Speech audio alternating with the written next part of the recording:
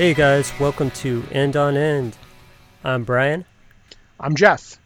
and today we are talking about the void side of the void faith or faith void split. And this one is a beast. It's a beast. Yeah. Oh my god, yeah. You want to hear something funny though? I know, before we even get into how you doing, Sure. is somebody brought up the fact to me that if you actually look at the matrix and the serial numbers, that the void side is actually side A. Really? Yes. How about that? Ah, well that would explain why Chris kept referring to it as the void faith split. Yeah, but nobody Besides says being that, in the right? I band. mean, No, nobody does. nobody says that. I mean, even the Discord when they released the CD, it's Faith Void. I mean, the band even called themselves Faith Void. But anyway, that's the kind of information that people tune into this show for. Inside baseball right there. That's right. Cool. Well, so how are you doing, Jeff? What have you been up to since we talked? Yeah, no, thanks. I'm doing great. I just got back from my first band practice in about 3.5 months, and it just felt great to have the bass in my hand and playing music. Felt so good, and you as a bass player will appreciate that. I still have my calluses, Wow. which was nice because I was kind of dreading. That's 'Cause impressive. I haven't played as much as I should. So that's that's a great thing, and I got a couple of records this week that I want to tell you about, all Discord related. But first, before I get into that, what's been up with you this last week? Not too much, man. Just doing the research, reading books, listening to music. You know, we've always got to think a few episodes ahead, so talking to all kinds of people, and also, you know, working on getting this different podcast going as well. It's gonna be called Out My Way. Yes, named after Meat Puppets, but you know, about more fringe and outsider music, I guess you could call it. People on the outskirts of even the underground stuff. So that's been a little side gig of mine. Been working on that. Been itching to play like you, man. I'm so jealous you got to do it. But it gives me inspiration. I can't wait to get my hands bloody again, and I've got some people lined up, and just got to get that first practice going too. I'm excited. But what are these records you speak of? Yeah, I'm excited to hear your Outsider podcast because I already know one of the people you plan on interviewing, and I'm a big fan of that person. So Oh yeah. I'm excited for that. So a little teaser. So I'm going to tell you about the records I got, and this is going to be such a seamless transition between the 3 records I got. It's just going to blow your mind completely. This is going to be total pro here. So first of all, have you heard of Radio Raheem? Yes, the label. Yes, the record label. Yeah. Uh-huh. So they're a record label. They've been around about 7 or 8 years, and they basically repackage like classic, hardcore, hard to get stuff that's been out of print forever, and they put together just the most fantastic packages, like heavy duty vinyl, gatefold covers, inserts. I got a release about last year. They put out this New York hardcore band, the Psychos. And they did such a great job with that. But their latest release, and just arrived in the mail today, is United Mutation. Yeah, I got it, man. You have it already. Oh yeah. When I saw the first like kind of listing of it coming out, I ordered it as well. Yeah. Yeah. Super great packaging. It Really just good came job. out last month. Yeah, it's a beautiful package. It's called Dark Self-Image. And it's got all the early United Mutation sessions, demo sessions, and all that. And it's got the the Fugitive Family 7-inch that we'll be covering in about a month or so. So I'm going to save it. I put it in the shelf on the racks, and I'm not even going to listen to it until we get a little bit closer. So Sure. I got that. Then I got a record that came in the mail that you had recommended to me, and that is the Emma Peel 7-inch. Ah, yeah. Avenging Punk Rock Godfathers. So since you're the one who told me about it, why don't you tell the folks out there who Emma Peel was? Wow. So somehow I slept on them too. I found out about them way after the fact, but Danny Ingram, who we've had on the show a couple times already, is the drummer. Great drummer. You've got Steve Hansen on bass. I'm sure people know who he's from. Minor Threat, GI, etc. We've got, who? So you're gonna have to remind me the guitarist, because Rob Frankel. Rob Frankel, who I was not familiar with. I guess he's got one other release with another band, but I love his guitar playing, I'll tell you that. Like, it's so, I don't know, I hate to use the word mature, but it's like, it's what, it really is what aging punk rockers should sound like. It's still got bite, it's still got edge and hunger to it, but it's well played without showing off, without being too dry. Oh, so good. And, who's the singer? John Stabb. I mean, what a lineup. It's a great lineup. It came out in '93, 2 songs, and to me, it really sounds like a couple of songs that could have been on the last Government Issue record. It sounds very Crash era to me. Yeah. To me, it sounded like a mix of, say, that era GI and what I kind of hoped Dag Nasty would develop into. Yeah, it's a great record, and it came out on Tragic Life Records, which is actually a Staten Island label. And they must have had some relationship with John Stabb, because they had also done one of the reissues of Make an Effort. But they put out a bunch of Staten Island bands, Mudfoot. They put out a band who was actually from Pennsylvania called Stand Up, who sadly, 2 of the guys in that band were killed in a car crash in the early 90s. Jesus. Fallacy, and one of my favorite bands from Staten Island ever called Sleeper, who became Serpico, because there was I think like a Britpop band called Sleeper, and they had to change their name. But Sleeper leads me into the second 7-inch I got. So one of the bands that preceded Sleeper was called Rule of Thumb. And it was the original singer in Sleeper and the rhythm section, the bass player and the drummer. And they put out a 12-inch in '89 called The First Mistake. And then they put out a 7-inch in 1990 that had 2 songs on it, Education and Don't Look Down. And that 7-inch had a guest vocalist on it, singing lead on both of those songs. And that is Dave Smalley. Oh. I had no idea that this record even existed until a few weeks ago. And I had to get it. Yeah, I had to get it. And it sounds, anyone out there who knows Sleeper, to me, it sounds a lot like them. I mean, they're kind of in the same ballpark as what we know Smalley for anyway. They're a very melodic punk rock band, or, melodic post-hardcore band, whatever you want to say. Really good, really great songwriting. And Dave Smalley's vocals are just perfect. So it's 2 songs. I like the song Education a little bit better than Don't Look Down, but that was a fun one to have. And I'll also just reveal right now, before we get into it, is that I have been talking to Dave Smalley. I hope to get him on board for this, but we're going to do like this mammoth 4-part interview where we're going to just completely cover his entire career, from DYS right to the present day. We'll do that, the first one, around the time that we do the Can I Say episode, of course. And I'm going to throw a few things at him that he's not prepared for, and this is going to be one of them. So we'll see what he has to say about it when the time comes. Yeah, man, I'm looking forward to that. Yeah, it should be great. It should be a lot of fun to do, and he wants to do it. It's just, we're just working out the fine points of it. Definitely, and it's long overdue, man, to have a in-depth thing of his whole career. So, kudos to you for being the one to do it. Yeah, no, I'm excited to do it. I'm a big fan of Dave's, and I've known him personally for a while, so I'm excited to do that one when the time comes. Yep.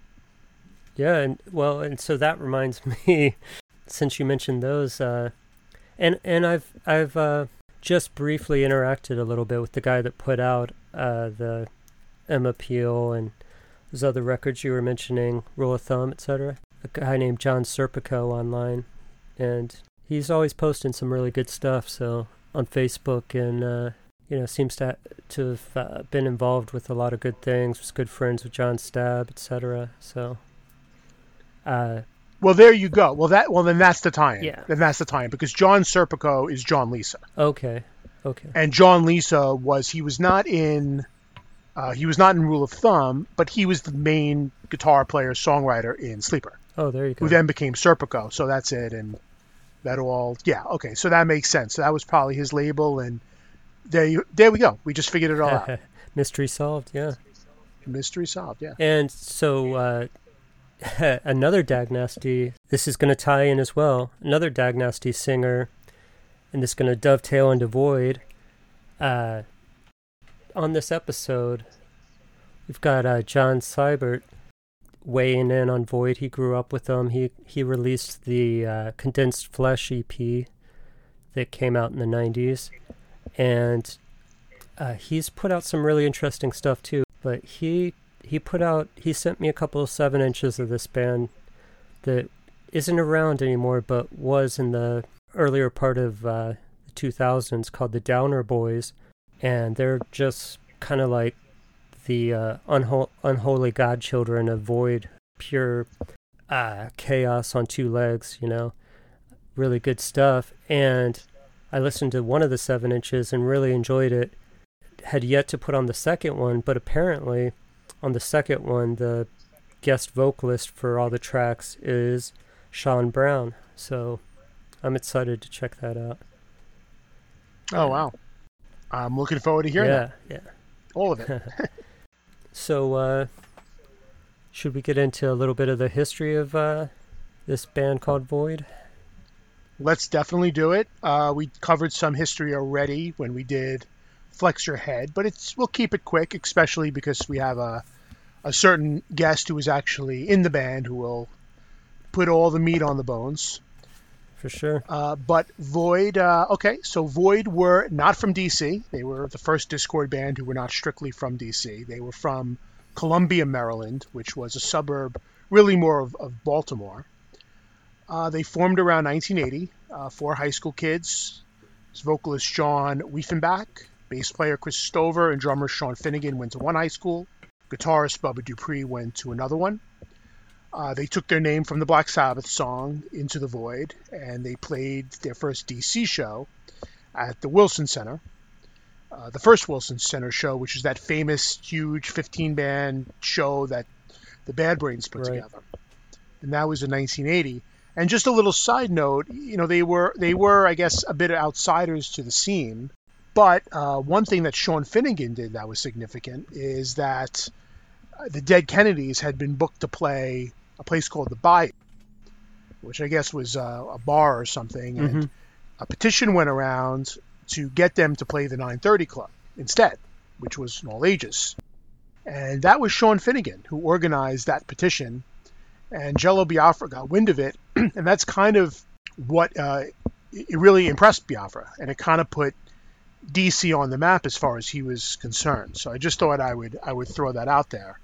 But they were outsiders to the DC scene. I think one thing we'll talk about, that's interesting is that, the Discord and kind of the story of Discord is tied into a bunch of people who all were in bands broke up, and then they kind of realigned themselves, started new bands. So we're going to see the same names sort of come up over and over again in different bands. Void, however, was a part of that. They were not a part of that mix of people. No. But they did find fans in Ian and Henry and Bert Kiros, and they kind of brought them into the scene. They recorded 2 demo sessions. They had 2 demo sessions at the end of 1981. They did one in November at Hit and Run Studios, and then one in December at Inner Ear.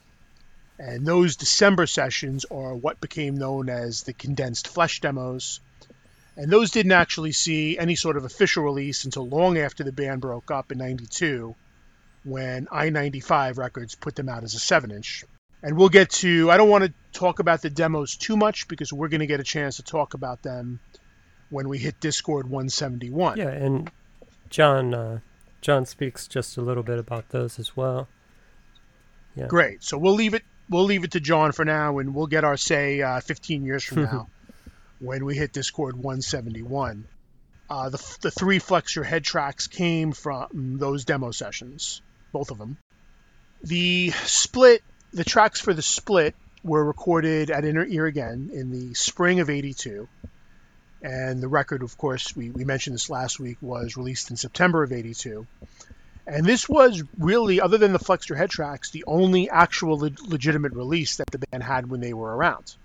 They played a farewell show in November of '82 at the Wilson Center, but ended up reconsidering, and they kept going. And I'm going to keep going with this bio only because this is really the only chance we have to talk about Void until we talk about the earlier years later on. So just to finish up the Void story real quick, and I know our guest gets into this more, but in mid-'83, they actually had made a deal with Touch and Go, and they recorded an album called Potion for Bad Dreams.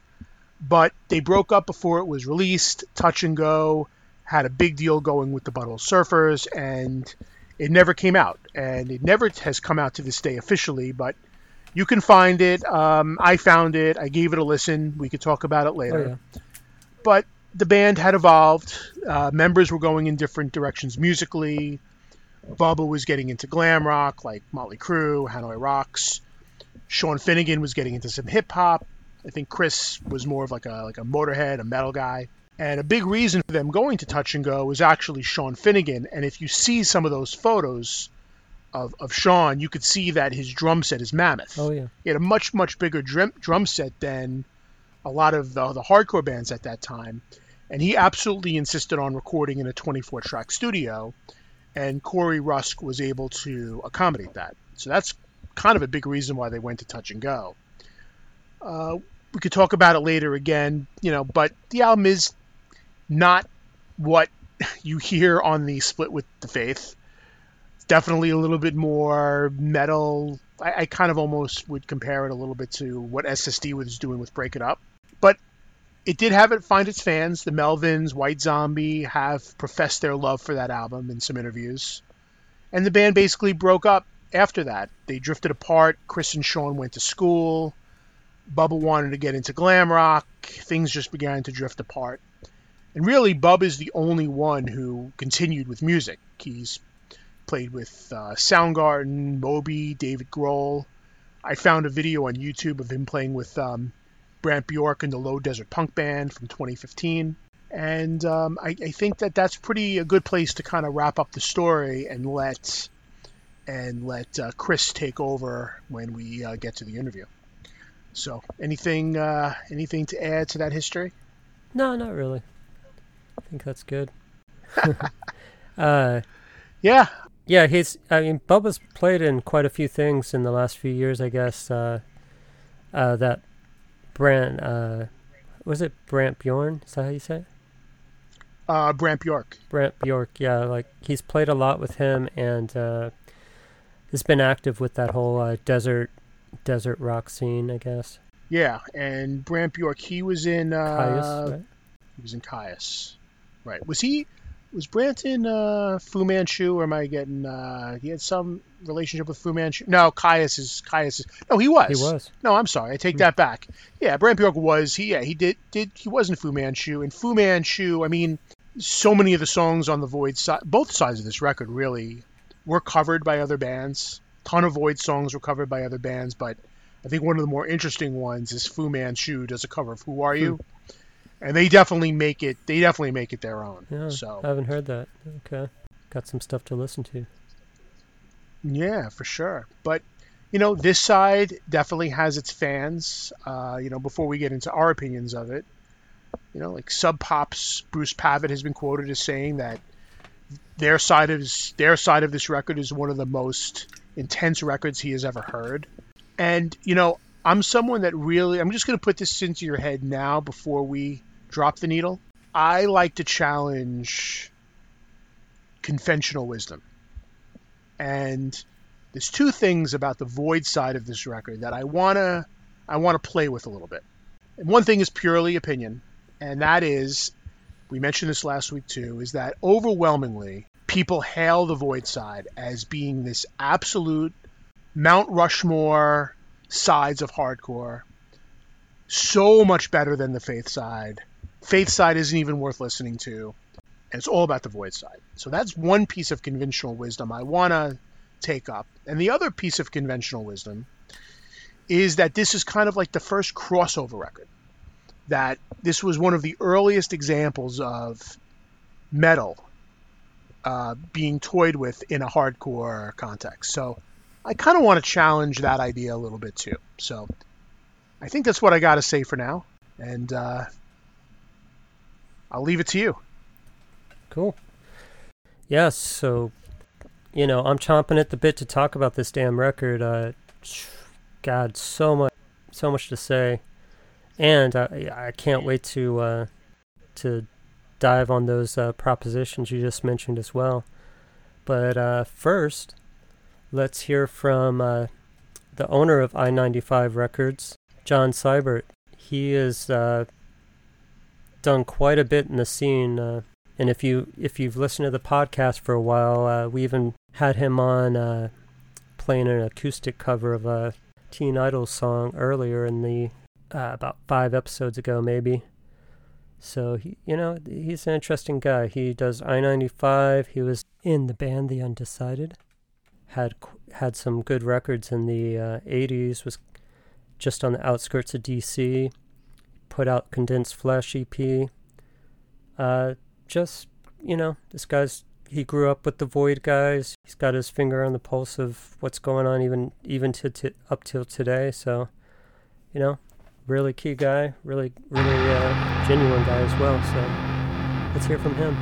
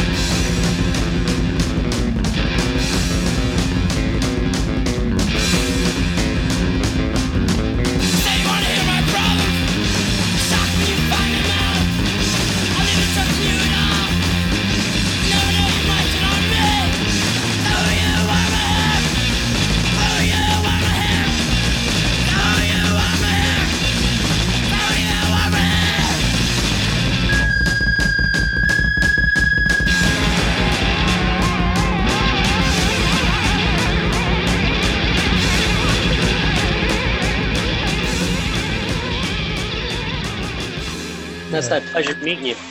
Yeah, good to meet you. Kind of semi for real now. Right. Yeah, I went to grade school with Sean and Chris and well, not John. I met him in high school. But like Sean's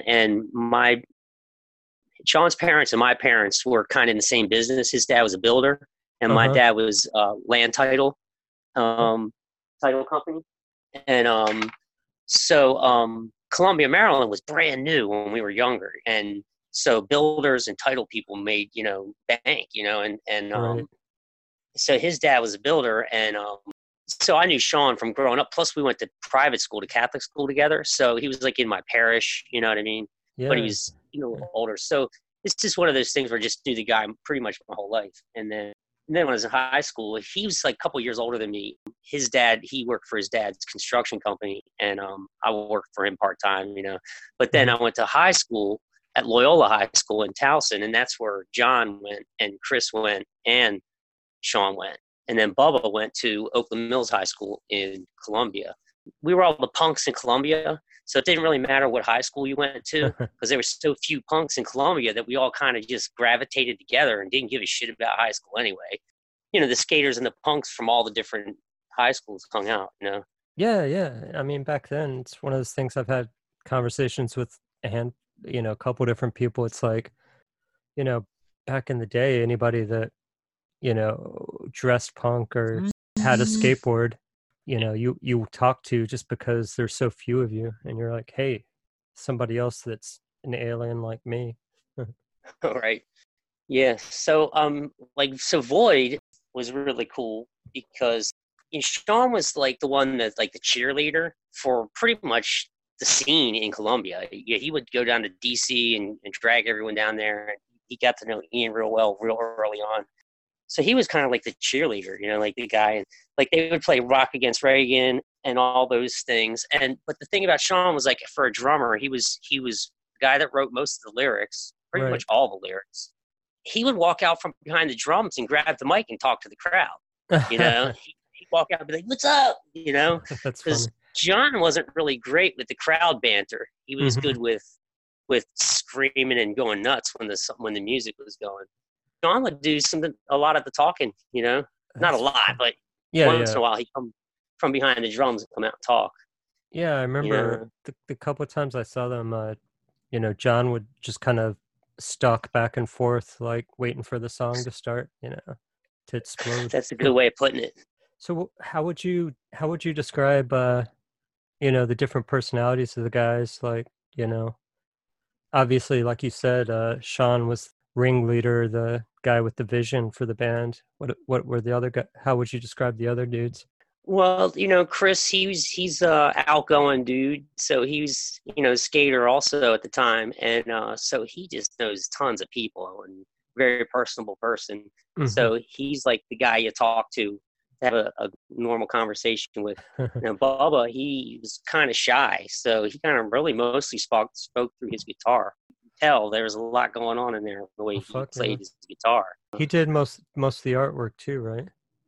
He did a lot of it, but a lot of it was cut out of like books they found in the library with medieval stuff, you know, and they just Xerox it out, you know.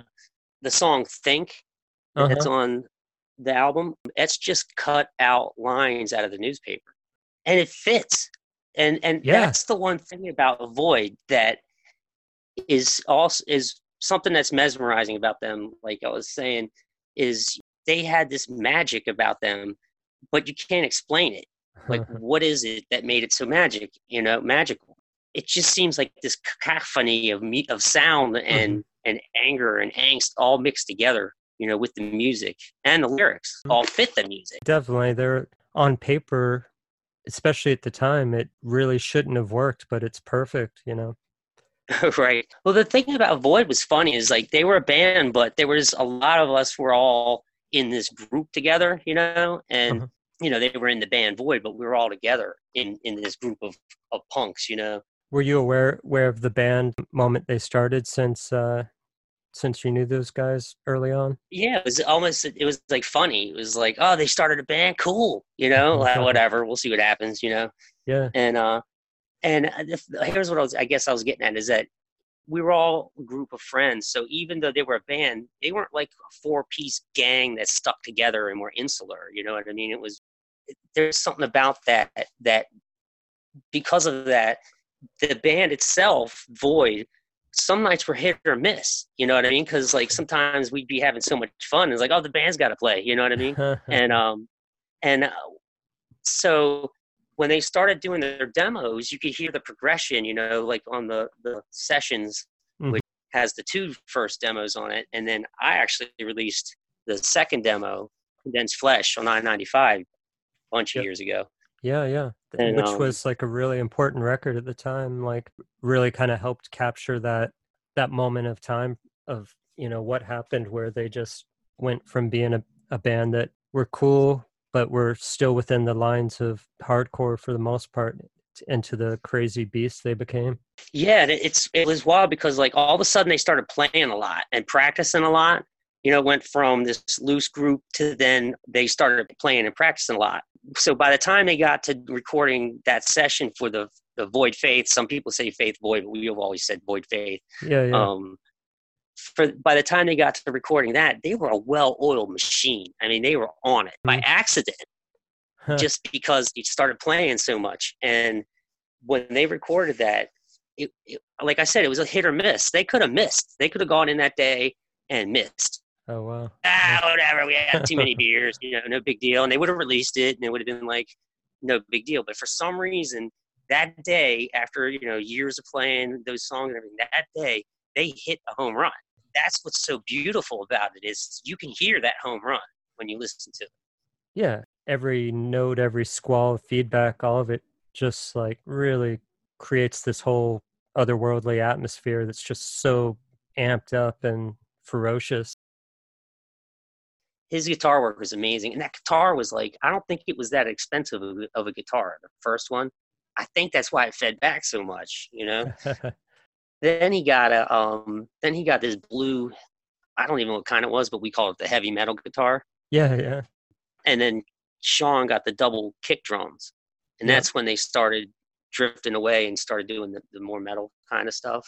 Right in that in-between time and right towards when they were going that direction was, I'm pretty sure I saw them twice at Wilson Center. And it was within that period because Bubba was starting to, you know, dress more glammy. And right. I remember the drums were really, you know, really large drums, and he had huge drumsticks. And yeah, those drumsticks, they were fake. I mean, he used regular drumsticks, but he brought them and always, you know, act like he was using them all the time. No way. He had regular drumsticks. Yeah. Oh, that's funny. Yeah, I think they were a display, and he grabbed them from somewhere. And another thing about Void Live was a lot of times because they were so chill compared to like the rest of the guys, like they you know, we drank, you know what I mean, and smoked weed, you know, so we chilled a little harder than them. They would a lot of times wind up playing after the headliner, like they'd play after JFA, or they would play after the Faction or whatever, and a lot of the young kids or whatever would have to leave. So I would see Void. I've seen Void at the end of the night, you know, and the place would be emptying out sometimes. Because they were partying during the other things. And then they'd be like, well, JFA, you just go on, you know what I mean? And JFA would go on, and then everyone would be like, oh, the show's over, you know? And they go, I guess Void didn't play, you know, and Void would be like, well, where's everyone going, you know? And they'd come out and start playing. And and a couple times, you know, playing that metal stuff, you know, after playing like a couple of the really fast stuff, they'd start playing the metal stuff, and, you know, people didn't sometimes relate to it and would get pissed, you know. Another thing they would do live they would play their you know, minute and 30-second song, and then there'd be like 5 minutes of tuning. And then, like, you know, Chris would start playing the bass line, the Crazy Train, you know, and then, you know, Bubba would start playing it too, and then like, all right, and then they play the next song, and then they do it again, you know, and then in between the next song, they play 4 minutes of, you know, I loved it. It was awesome. One time at the Wilson Center, Bubba was, you know, headbanging while he was playing, and he hit his nose on John's head, and it instantly burst in the blood. So he had to lay down on the stage with rags in his nose for like 5 minutes, and he, you know, more like 10, while people were like holding his nose in the middle of the show. And so he wanted to get up and finishing the show, but it was like one of those intense moments where it's like his just face exploded with blood, and everyone's like, whoa, you know, they're really into this, you know. But I was like, what the hell's going on? He said, I hit his nose on John's head. Like, I think you saw on the 80s DC hardcore kids page or whatever that I'd posted a flyer for a show that included Half Japanese, October 30th, 83, and it had Void on it. And someone else posted the poster without Void on it. And it started a debate, like, what happened to Void that night? So I reached out to Chris, and he said, oh yeah, one of us got grounded that night. So either Bubba or one of them. I think it was Bubba got grounded that night. He couldn't go to the shows. So they had to Oh cancel. shit. Yeah, he said that there's a number of shows that they're on the flyer, but that they didn't play for reasons such as that. But Yeah. all that contributes to what Void is and that craziness in that album. John wasn't a singer, so I knew that when they started going into more like the singing kind of thing, that he would probably not want to be doing that. By the time they recorded that, they were all out of high school and kind of just going separate ways. And Bubba is a serious musician. Went on to play in a number of bands. Earth 18, he played with Moby for a little bit. That album that didn't come out, I was cool with it, because it did have enough of the hardcore sound, like Slow Burn, and a couple of those songs sounded like the old Void. Uh-huh. But we all kind of knew that if it was going to go in that direction, that it really wasn't going to last. Void wasn't going to be Void. So if it was going to go that way, it was going to break up, or Void would be part time. Or they would just do Void once in a while. Right. But then life got in the way, I think. Which is what happened to a lot of the DC bands. That's why so many of them were so short lived. People going to college, people moving away, doing different things. Yeah. Oh shit. So those guys were crazy, man. I mean, their sound of their music is as much as part of their personality. All of them fit that sound as a person, as people, and as a collective. So how did you come to put out that record, the Condensed Flesh sessions? Well, me and Sean were actually going to do it together because I had it forever, and those guys, weren't playing anymore. And I was like, man, we need to put this out before it gets bootlegged. So he and I worked on, the art and everything, and then he just kind of like lost interest in it. He was like, yeah, man, you can do whatever you want, So then I basically started the record label, I-95 Records, with that, as the cornerstone. I just felt like you guys got to put this out. We got to put it out. You got to put it out so that it doesn't get bootlegged. And if you listen to the first demo, I mean, you can hear them partying basically in the studio. The one that's on Sessions, the Hit and Run. I mean, they're like, you can hear them basically drinking in the studio. Well, yeah, like that's one thing. Like, tell me about like when you heard that they had actually broken up. I just remember that when they went to Detroit to record that album, like John had like ridden in the back of a pickup truck or something and lost his voice, and then the guy that was producing it was like a pro, and he was one of those guys that would like make a performer record his guitar line 15 times, and he picked the best one when he went down to mix. He got John to record 15 takes for each song, and if you listen to the demo or whatever that never got released, he doesn't have a voice. I mean, if you listen to it, he has lost his voice. He's screaming through laryngitis, and you can hear it, like he's barely scream. And there's some kind of wasn't there some kind of weird effect on it too, or something? They tried to fix it, like when he's like like on Spiral Staircase, but he had lost his voice, so he recorded that with no voice, with basically laryngitis. After that, when they came back, even though they played a little bit longer, you kind of felt that it was different, like they were kind of, after that, kind of felt like it was drifting, like that sucked, fuck this shit, kind of, and then not allowing to release it kind of created tension, and I think that kind of, I'm not saying it contributed, I don't really know, but from an outsider looking in, it seemed like that trip kind of, and when a band gets that way, like the band members then start bringing their friends to the concert, and they start hanging with their friends and not the band, and behind backstage or whatever, out front or whatever, that's when it's different. It's like, oh, the band's not even hanging out together, So I think that trip to Detroit kind of, you could sense it when they got back. Do you remember when you heard that the band's done? I remember hearing that Bubba had quit, and the guitarist from my band, Tim Strackna from Undecided, when he quit, they had a show booked or something like that, and just out of a knee-jerk reaction, they were like, Tim, you got to play guitar for Void. and he was like, oh my God. And he was like trying to get ready and like mentally like that. But Yeah. it was kind of just kind of like talk, but that's the first I heard about it. It was like, oh, Bubba's quit, and then it was just like, yeah, well, that's the way it was going to go. And Let's go skate the ramp.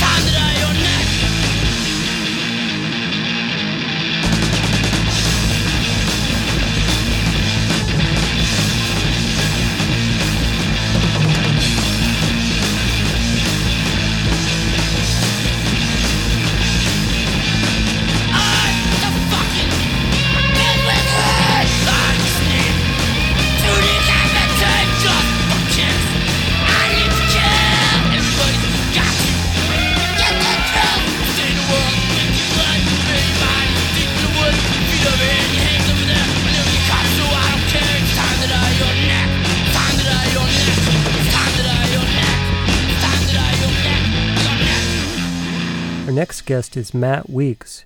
He sang on some of my favorite records of the 90s with his bands Current, Calvary, and Ottawa. Not only that, but he also was the person behind the record label Council Records, which released such great bands as Yaphet Kotto, Fourth Rotor, Chino Horde, Ordination of Aaron, not to mention a couple records by my old band, The Shivering. So, let's hear Matt Weeks on Void. When I approached you about possibly, talking on the show about something, you immediately said that Faith Void was the one you wanted to dive into. Why is that? I mean, it's just, for me, it's just one of those classic coming of age records that I have a lot of memories of, early high school time for me. I just think it's one of those records that kind of, it's a fork in the road in terms of hardcore and punk for me. And like, as certain things particularly on, what was coming out of Washington, DC at the time kind of went more in the Faith vein. Right. Like there was also a part of me that was interested in sort of that unbridled chaos that was lurking on the other side. And, so it opened me up to newer things, I think too. And I just have a lot of memories of that album, in the mid '80s growing up. Yeah. And would you say, so you were more of at least then a Faith side guy? I mean, I think originally when I got that record, I think without a doubt, I probably would have said that for sure. I mean, Faith was just, it was just more what I was used to or similar to the music I was enjoying at the time. And I think I had read about Ignition, like in Maximum Rock and Roll or something, that they were a band now and were coming out with some stuff within the next year. Right. Because I think I'd probably heard Faith Void probably, I'm guessing 85, 86 probably is the first time I got my hands on that record. And I was really excited about what I had read about Ignition, plus, with Faith being in kind of like similar vein of what I was enjoying at the time, plus the proximity probably to Ian probably doesn't hurt either. Yeah, sure. And I mean, it's a lot more graspable and quick to understand than what's going on that other side, like you said. Right. But I had, when did Flex Your Head come out? That would have been, because I would have gotten those around the same time, I'm sure. Flex Your Head was like 82 originally. Yeah. So I don't remember which one I got first, but, I had a small amount of experience with Void from that. And I think there were some things on the Void record at first listen that were just maybe outside my comfort zone at the time, right? Like, Oh, I can some of totally those, relate. Yeah. some of those weird chorus vocals in Organized Sports. I was just kind of like, well, what's that? Like, or, I think there's a song about, talking about teaching old ladies judo and karate or something. And I was like, it just didn't speak to me the way I think Faith did, because it was more like Void was more kind of chaos and rage, but Faith was kind of more centered in like that sort of teen angst kind of thing, right? Like, yeah. opening line of song one of the Faith side, I'm going to make their society bleed. Right. From its time is probably one of my favorite songs from DC hardcore of all time, and that song still does it for me. But yeah, it's great.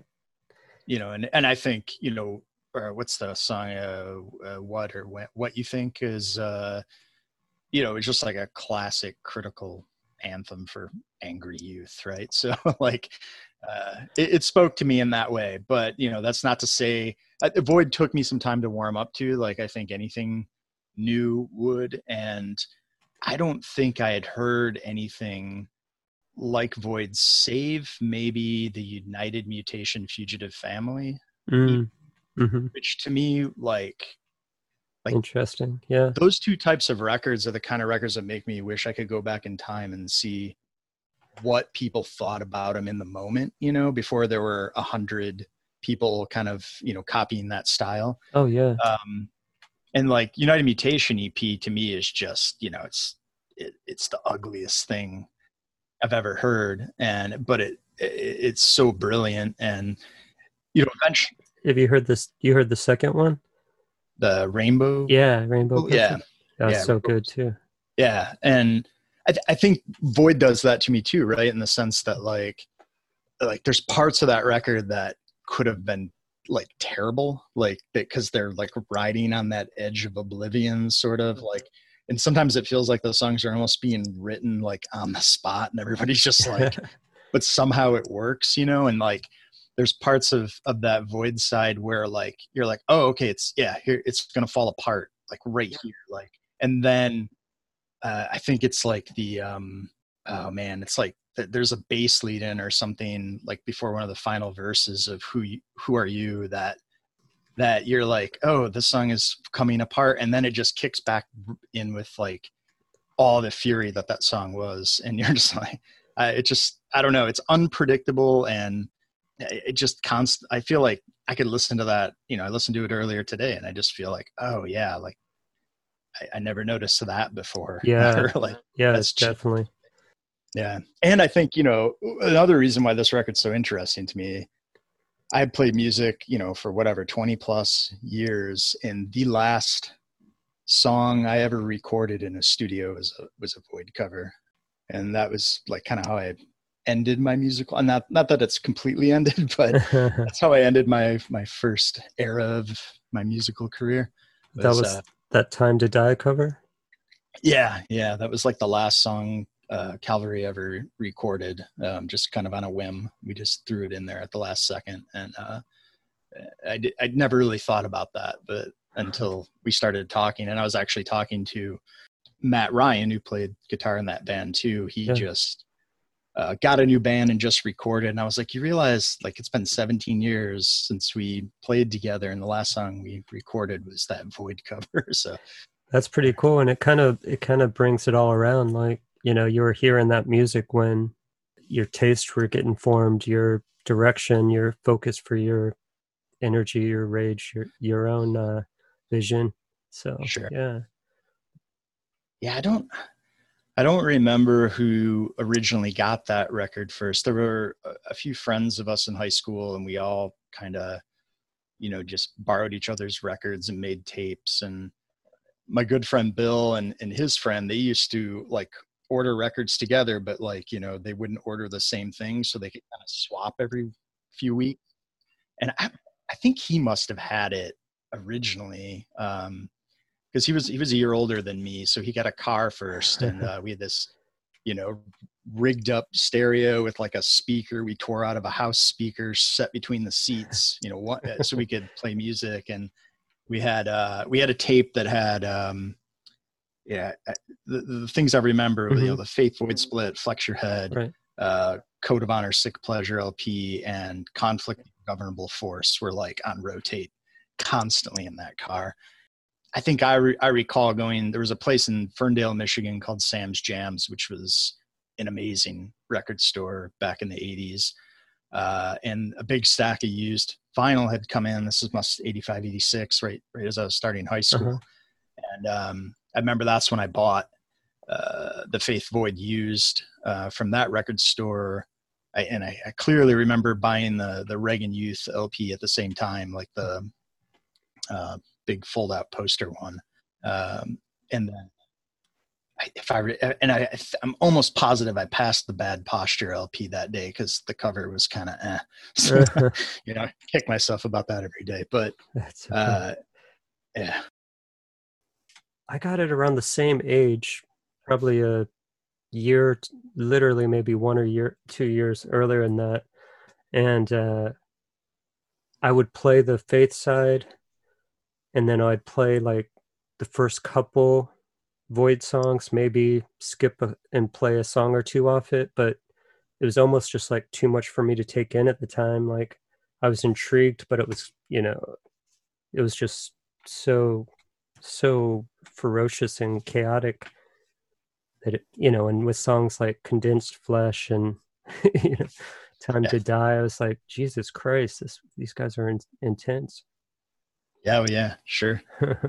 There's a lot of songs on that side too, like is it War Hero or whatever, and where all the lyrics are, very different, I think, than what I was probably listening to at the time. But and then I don't. What's the song at the end? Think, right? Like that song's always intrigued me because I don't know what it's about. At the end of Void, it's we'll think and then explode. Yeah. Yeah, I never. That song makes all kinds of weird references. I mean, it might be about something. I've never really dug into it, but I've always kind of meant to. I think, but I just never have. After a while, I think when I started like playing music, and when I had at that point in time like solidified myself as okay, pretty much anything that has comes out on Discord or is coming out of that DC area that's my thing, right? Mm-hmm. Like I definitely kind of went back and revisited everything, paid a lot more attention to stuff on Flex Your Head, like Red Sea, and became interested. Well, do they have a demo tape that I can track down, or like stuff like that? And when I came back around to Void, I think by that time, like I don't know if the great debate had started, but I think like definitely by the early 90s, like it was pretty much Void or die, right? At that point. Like, yep, exactly. I think, not to take anything away from Faith, I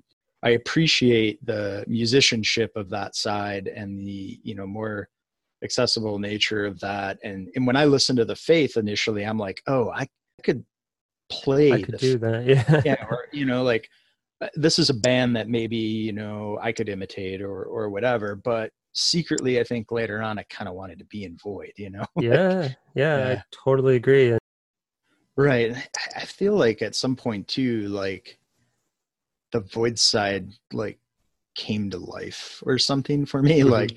Like it felt like when I listened to that Void side, it was like this weird, alive, organic thing that kind of was just growing or adapting in real time. And like it existed outside, like, all the realms of conventional structure that I was used to in terms of music. And the more you hear it, the more you realize like, oh, they're not just kind of playing and hoping it comes together. It's actually structured in some right, because a lot of the songs still adhere to kind of a verse chorus kind of standard song structure, but it's the musicianship is what takes it like outside of that simultaneously. And like I I think like when I came back around, you know, and really gave Void side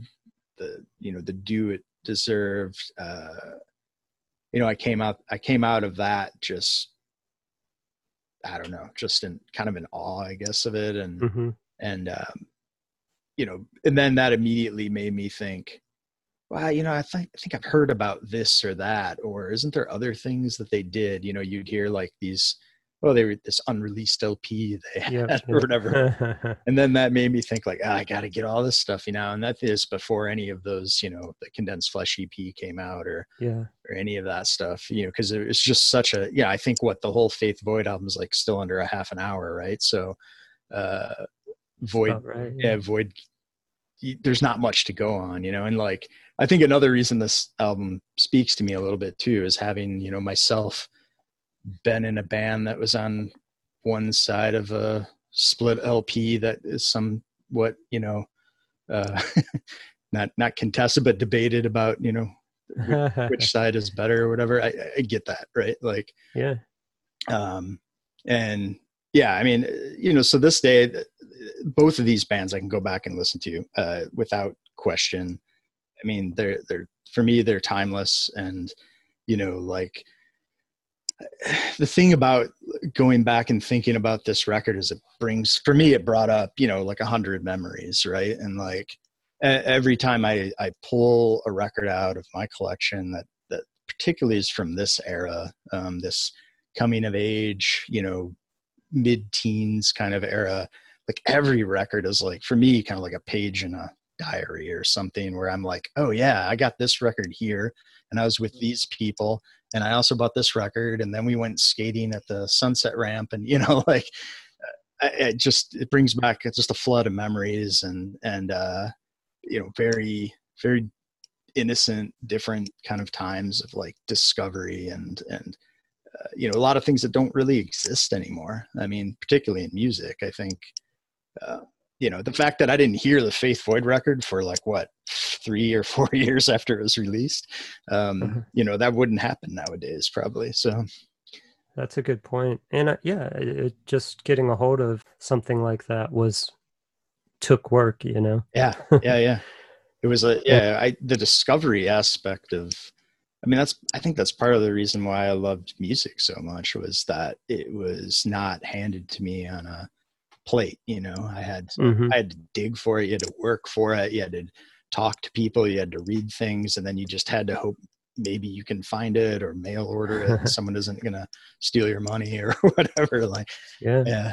So I think all those things for me just they're alive in a certain way, and they tie me down to, you know, points and times in my life that, you know, I don't have a lot of, you know, other ways to remember them. There's, you know, not 8,000 digital photographs and 4,000 iPhone videos of those times, right? Like maybe I got 2 or 3 snapshots and then I have my records, right? So and that brings back the full body and mind state, you know, from that time more than some photos could, for sure. Yeah, oh yeah, absolutely. Just to jump back real quick, like something you said about the Void side feeling like this alive being, like that is like spot on. Like I wouldn't have been able to put that into words when I first heard it, but over time I've come to consider that side. It's almost like, I'm sure you'll appreciate this, it's like a Lovecraftian Cthulhu, like just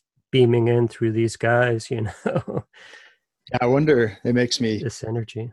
It makes me want to go listen to Rudimentary P-Night's Cacophony or something right now when you say that. Like it's got, it is.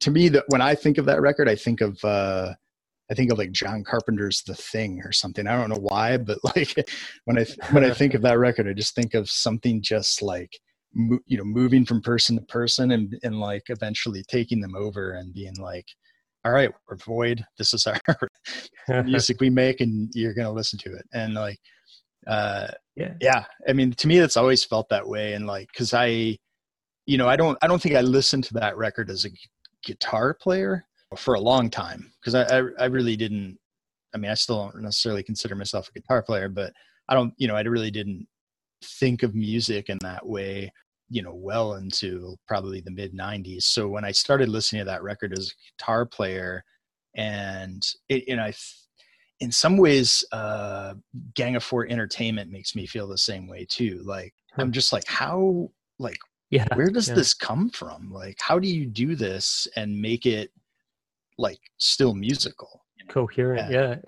Well, and so effective, but like also it's so hard to tease out the original. You can hear the purity, and that's what shines through, but so many bands have been influenced by both of those bands, so it kind of clouds up the originality, that the just sheer like, where the fuck did this come from type of vibe that both of those bands had when they first started. Yeah, sure. Yeah.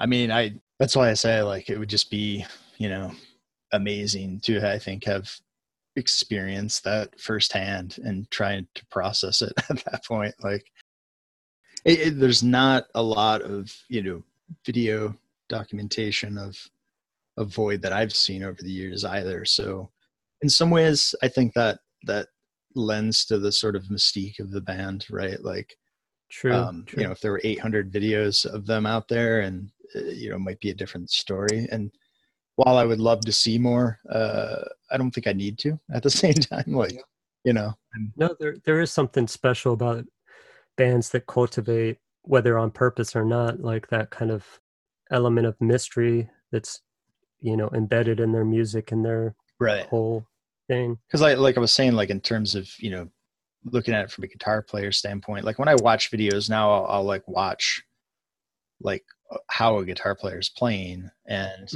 I kind of almost don't want to know, like I'm kind of just like, okay, I'm just gonna let it be its thing. And like when we recorded Time to Die, I did not play guitar on that. I didn't even attempt it. That's all Matt Ryan, and like he, I think he kind of nailed it, and I don't, I don't think I could even come close to attempting to mimic that, and that's fine with me. What would you say, if you could encapsulate what got into your DNA as a musician that is kind of carried through Current, Calvary, etc., to your current project, like from this era, from this record, but from the era in general?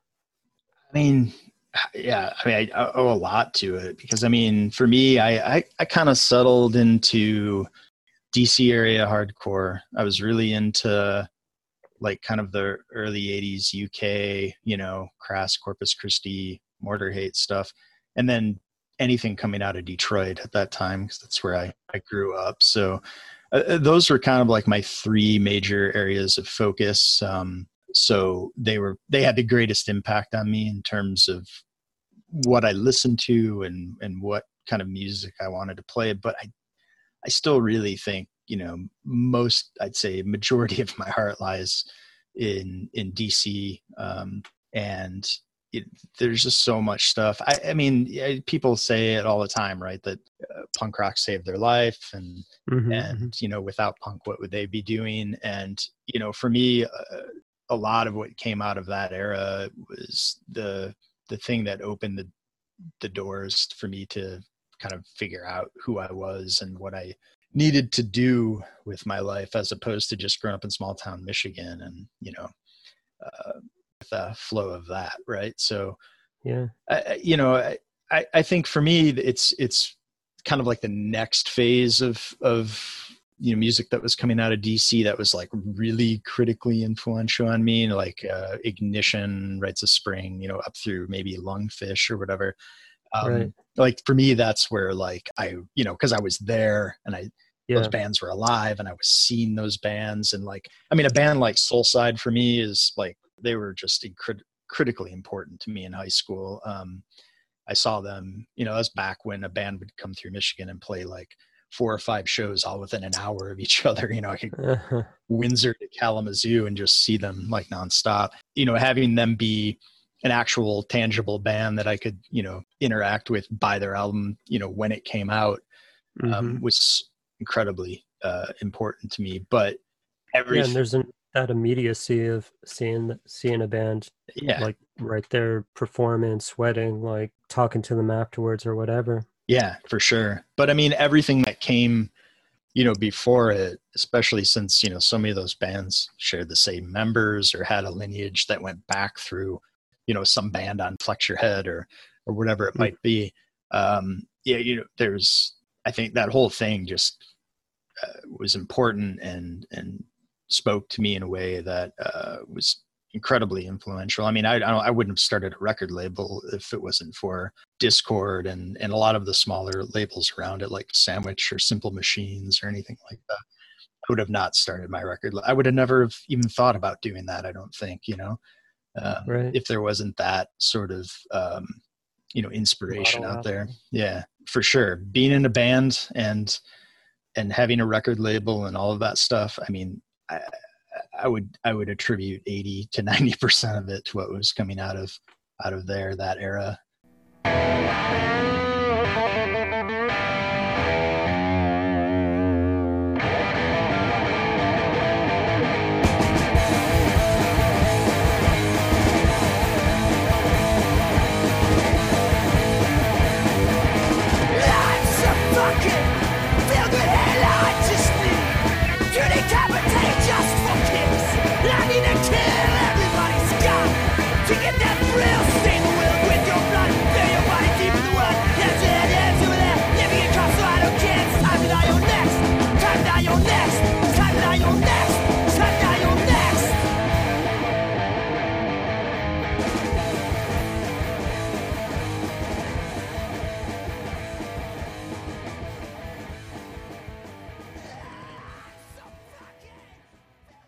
All right, man. I've been ready for this for a while. Let's drop the needle on this.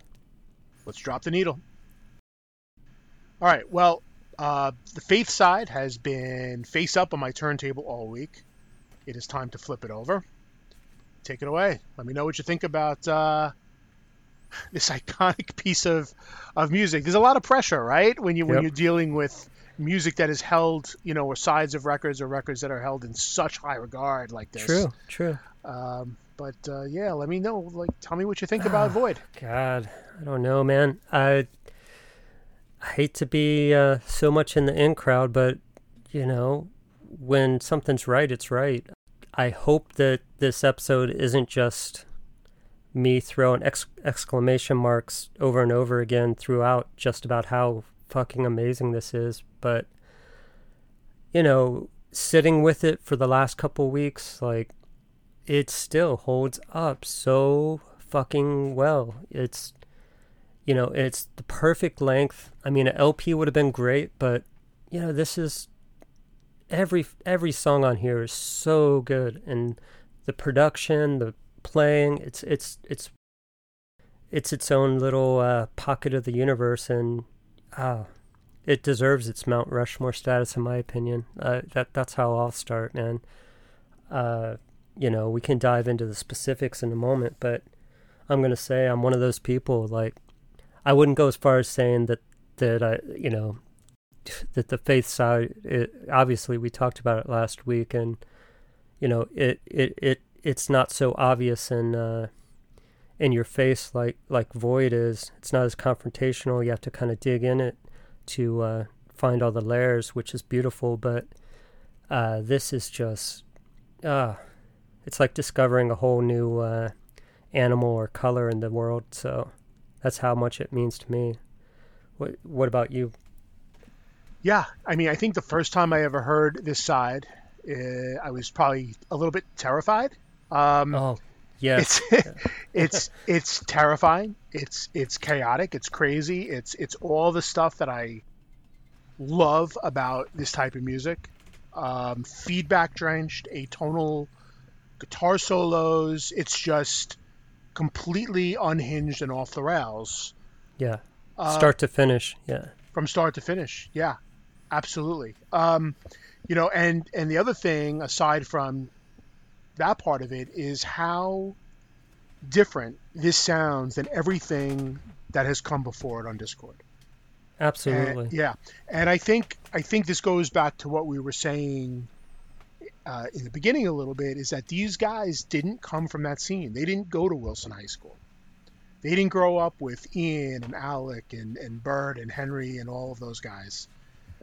And so, they had their own DNA, as opposed to, because there is a certain style to the early Dischord releases. I would say include every band that we have covered up to this point, with the exception of Iron Cross, probably. But Iron Cross aside, and Necros, but yeah. Okay, yeah. And SSD too. But I'm not even. Right. Those are split releases. We understand that those are bands that are not from DC. But as far as all the DC bands we've covered up to this point, there is a certain style to all of those bands, and Void is just completely different.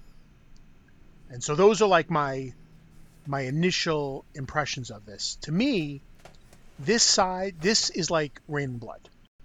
People always say that, and this is where I'm going to be, I'm going to throw a little bit of devil's advocacy into the mix with this discussion. Apropos, yeah, go ahead. Like with Slayer, you ask Slayer fans like what their favorite Slayer album is, and 90% of the time they're going to say Rain and Blood. Sure. And I love Rain and Blood because it's just a relentless in-your-face stream that it maintains its intensity for 25 minutes and it's over. And the Void side is very much like that. It's 12, 13 minutes. It's unrelenting. It never lets up. It never gives you a chance to breathe. But Rain and Blood is not my favorite Slayer record. I like Hell Awaits because there's so much more going on. There's so much more flow. There's fast. There's slower parts. Whereas Rain and Blood, except for the bookends of that album, is very one-dimensional in a lot of ways. Mm-hmm, mm-hmm. And I feel sort of, as much as I love this side of the record, and it is a classic, in some ways, it is a little one-dimensional in certain respects as compared to the Faith side. Oh, God, where there's so many more different things going on. No. There's so, I feel like there's more dynamics and I wouldn't say more, but there's equal amount of dynamics in the Void side, and much more subtle, not subtlety, but musical surprises, which it's all surprises, I guess. But oh man, I totally argue about that point. In my opinion. Well, you're definitely going to be the good guy. Because, most people listening are absolutely 100% going to agree with you. No,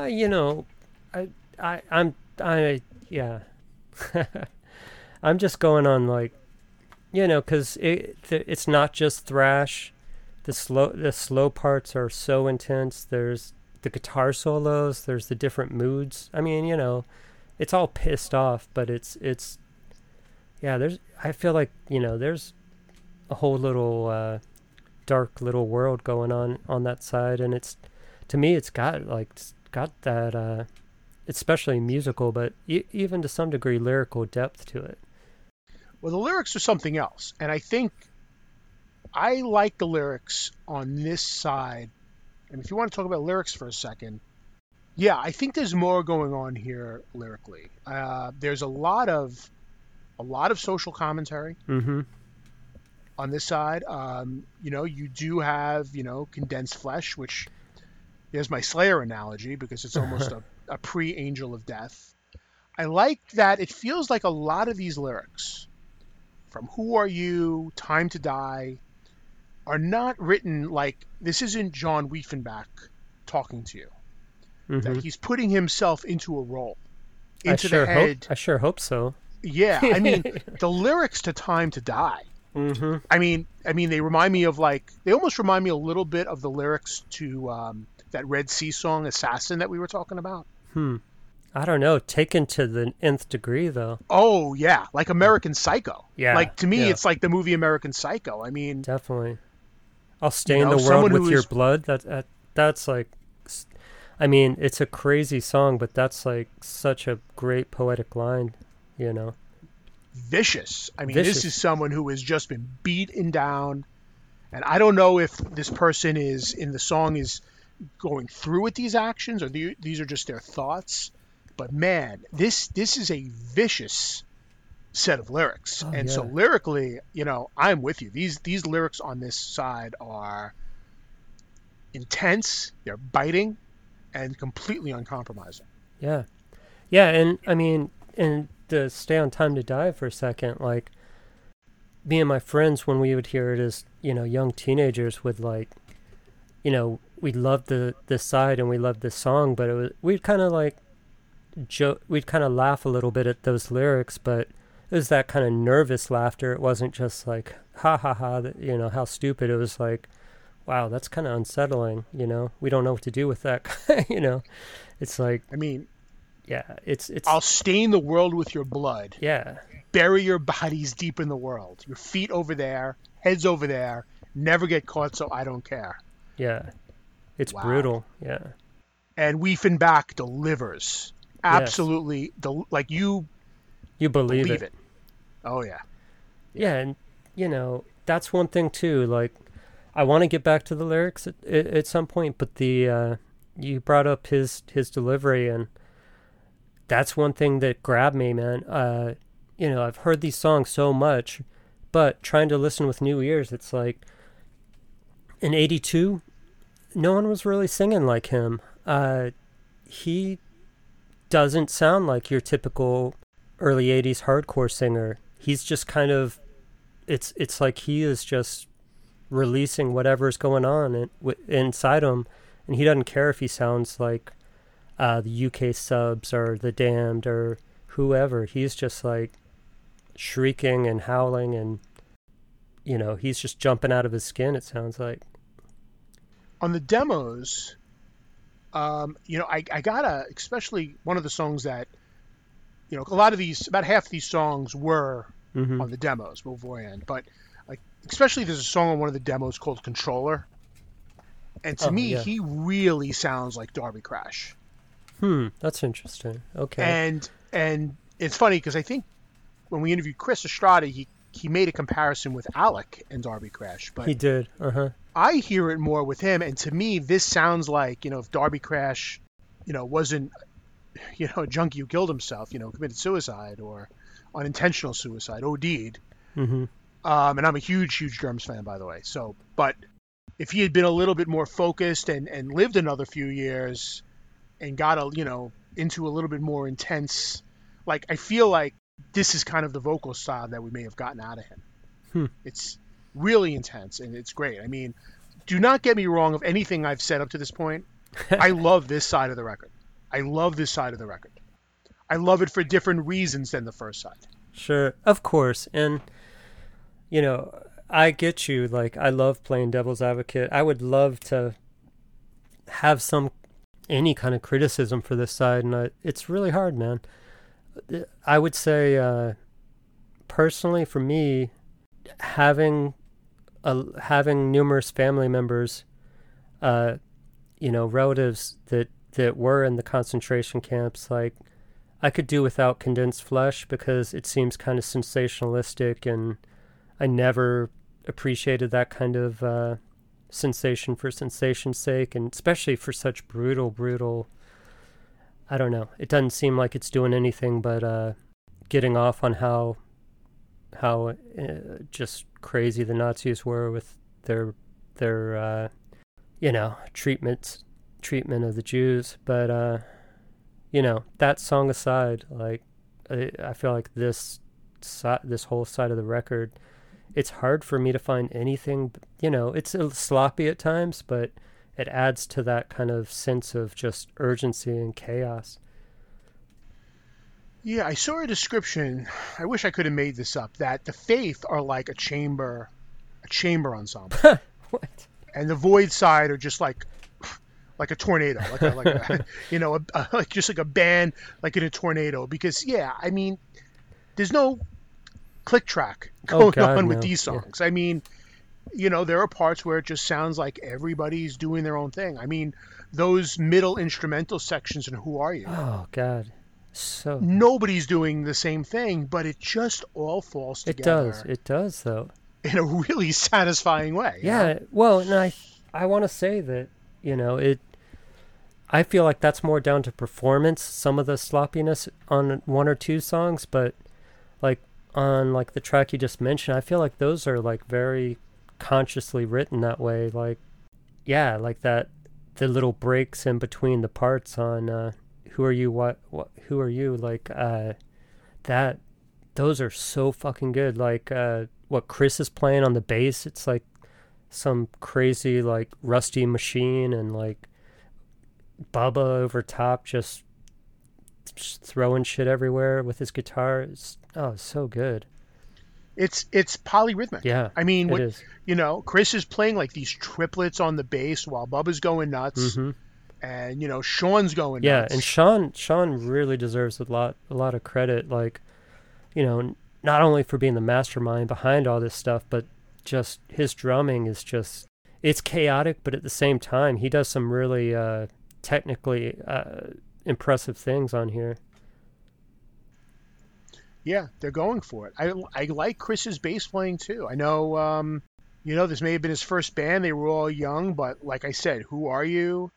And the opening, the very last song, the opening of Explode, he's got that wild, crazy bass intro that he's doing, you know? Yeah, for sure. And I mean, that's the thing with this side, and when people talk about Void, you know, especially people who, you know, are really into this, which, I mean, you're either really into it or you don't care for it, but like, in a way, Bubba is so unique and so just like wild and innovative of a guitar player that it kind of overshadows how impressive the rest of these guys are, you know. As a rhythm section, they can be a little off the rails occasionally, but they're so like, they're all doing really interesting stuff, you know. They're all so propulsive. But isn't that what we love about the Void side of the record? Oh, for sure. Is that it is that unhinged, is that it is feedback drenched and atonal solos, and it just sounds like an out of control freight train, you know? Definitely.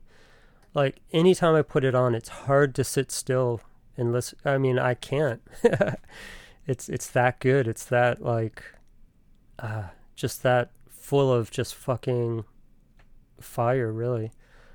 And that makes me think, like, this, in some, you know, it's a weird comparison, but reminds me of listening to and hearing for the first time, like, the Rites of Spring LP. They both have that kind of almost off the rails type of energy where it's almost out of control, and that's part of its, like, magic and its shamanic, like, shambolic character, you know? Yeah, I mean, it's really unlike anything else up to this point. Definitely. Even the graphics, even the, you know, no Discord band has like that kind of demonic, you know, satanic looking graphics. Like, Jesus, this is like so different. Like, you know, props to Ian for like seeing the absolute just magic of these guys, because can you imagine? They could have been a band that maybe released a 7-inch on their own label and disappeared through the ages, but, you know, thank God, you know, they're on Discord, so the world knows about them. Yeah, and at the time this record came out, I mean, the Faith were the better known band. Oh yeah. So it's you know, it's the fact that Void attached themselves to this record really did them and all of us a lot of good, because we may not have heard this record. This just may have been a complete obscurity that, you know, doesn't have the same gravitas as it does by being attached to the Faith side, and, you know, history has had it surpassing it. But yeah, just Bubba's guitar playing. I mean, the thing that sticks out first, of course, is just the feedback, the atonal solos. But there's a lot of great riffs. I mean, he's got Ignorant People. He has a crazy guitar solo over, like, that has like a slow, you know, that's Ignorant People's got like a slow riff, and then it gets a little faster. But over that slow riff, he plays this guitar solo that is just completely nuts. Ask Them Why. He's got these cool little guitar interjections in between vocal lines. It almost reminds me of something, you know, Greg Ginn did on some of the early Black Flag stuff, where there'd be like a line and he would just do a quick little riff. Yep. A squall of, you know, couple notes. Definitely. The opening to Think Mm-hmm. has got that sort of metal, Oh, little yeah. metal-y guitar. No, the opening of Think is like Iron Maiden on PCP, man. That's what it makes me think of 100%. Yeah. Yeah. Although the song in general, I get a real like Bad Brains Really? vibe from that song. I, Yeah, I think even just the way he's singing. Go back and that's listen so to the way weird he sings because it. that's maybe, one of my new favorite songs on there. And yeah, I hear Bad Brains as one of the influences on them in general, but on that song it's got so many like just metal parts. I feel like that's interesting. That kind of galloping. Yeah, that brings me to the metal thing. So certainly the artwork and the aesthetic of it is certainly very metal. A lot of the lyrics, Yes. like we mentioned, Time That I Condense Flesh, Mm-hmm. very metal. Musically, I am not hearing as much metal as everybody else seems to hear. No, well, the metal to me, other than like that Iron Maiden part, which sounds like Iron Maiden-ish type of thing to me, is more of a like very dirgy metal, more of like, they obviously probably had played shows or seen The Obsessed, so there's some of that, a little tiny bit of like you can tease out that they were into Sabbath. I mean, obviously with the name too. Their biggest influences do seem to be the Black Towers, the Black Sabbath, and the Black Flag. Definitely that, and their cousins seem to be at the time. I think they were around already. Like COC, their first release was very much in this kind of sludgy punk metal. I mean, there's definitely more punk than metal for sure in their DNA on this record, but that's where I see more of like the underground and British metal than anything else. The aesthetics of it have metal written all over it to me. Oh yeah. When I think of crossover and hardcore, I mean, the first record I think of, it may not have been the first, but the first record I think of is like Agnostic Front's Cause for Alarm. Because that is an absolute melding of speed metal. There's clearly speed metal riffing. What about metal DRI, type though? guitar solos? Yeah, I mean that too. Cause for Alarm was kind of just an earlier record for me, so it's my go-to. But same thing. I mean, there's clear metal playing clear metal solos. Yeah. And to me, there's just not really a whole lot of metal musically on this record. The opening riff of Who Are You is pure rock and roll. I mean, it's just a pure rock and roll. It's a classic rock and roll riff played underneath heaps of distortion and fuzz and, played with a certain, aggression and style, but it's not metal. No, and I mean, it's more of just little hints and little, like some of those like pinched, like bent notes and stuff that kind of have that metal-y vibe too, is what I would say. Yeah. To me, it's just a precursor to a more extreme type of hardcore. Oh, definitely.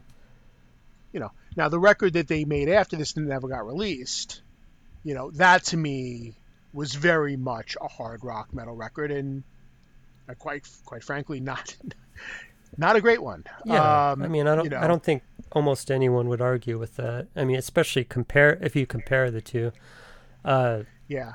But yeah, although I've heard a lot of, or not a lot, but I've heard some live material and live versions of a couple of those tracks off the album, and those actually are really good. It's more of what would have happened in between that album and the split, and it's just a damn shame that they didn't record anything after the split, besides the LP. Yeah, there's a video I saw. I think it's 84, so it was probably very close to their end. But I think it's from Philly, and they also like kind of like alternate between doing like an old song and then a newer song. Yeah, and you could just see the air getting sucked out of the place when they play these songs. But they're doing it, But there was a lot of metal aesthetic. I mean, Bubba Dupree, more than the other guys, looked like a rock star from day one. Yeah. He would wear Motley Crue t-shirts and play his guitar like, he looked like a rock star. So I could see why people would say that, but to me, like, this is not the first crossover thrash record, in my opinion. It's just not metal enough musically to qualify for that. So that might be an unpopular opinion, but yeah, I'm just not hearing all the metal that people usually talk about with this. Well, I think you're. I mean, and we don't need to stay on this subject too long. I think you're defining metal more by the very specific musical quotations and things. As far as like aesthetic and approach, it's got a lot of that early metal, whether it's like early Metallica and Slayer type of energy to it. Not the sound, not the solos, not that, but just that aggression and fueled by hatred type of sound.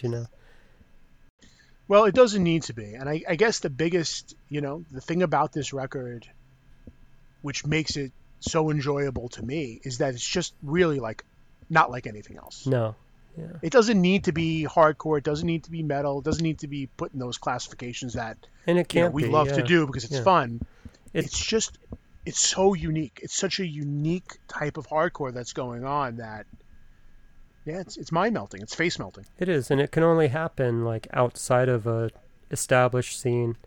That's where a lot of the most interesting stuff, like Die Kreuzen, bands that come from these like outskirts versus being in the major cities, like they make very like, I don't know, kind of unique, hairy beasts, Yeah, that's one thing, that this record's got, to me, there's moments that definitely have some Bad Brains, a lot of Black Flag. Like I said, I will hear little metal things in there. I'll hear, they're, like you said, the atonal, almost experimental noise elements. They're not trying to be one thing. It's even something like Organized Sports is kind of almost like catchy early hardcore. It's like they're not afraid to throw some melody in there, and even lyrically, if every song was like Condensed Flesh and Time to Die, I don't know if it would resonate as well. It would still have an audience, it would still be important, but it wouldn't cut as deep, because that, if it was just all about being as extreme and evil and angry as possible. But like you said, there's social songs, there's very personal songs, the very abstract, like Think.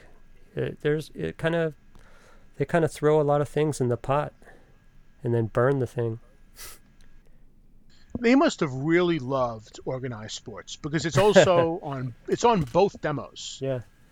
So is War Hero, but I don't love Organized Sports. I think it's the one song. If I'm going to be critical of one song specifically on this side, really, I just don't love that song. I don't love the whole gang vocal part. Oh, see, I'd like, especially with the crazy pitched vocals, it keeps it interesting to me, and instead of being like a gang vocal hardcore thing, it gives it this kind of demonic type of element to it that I like.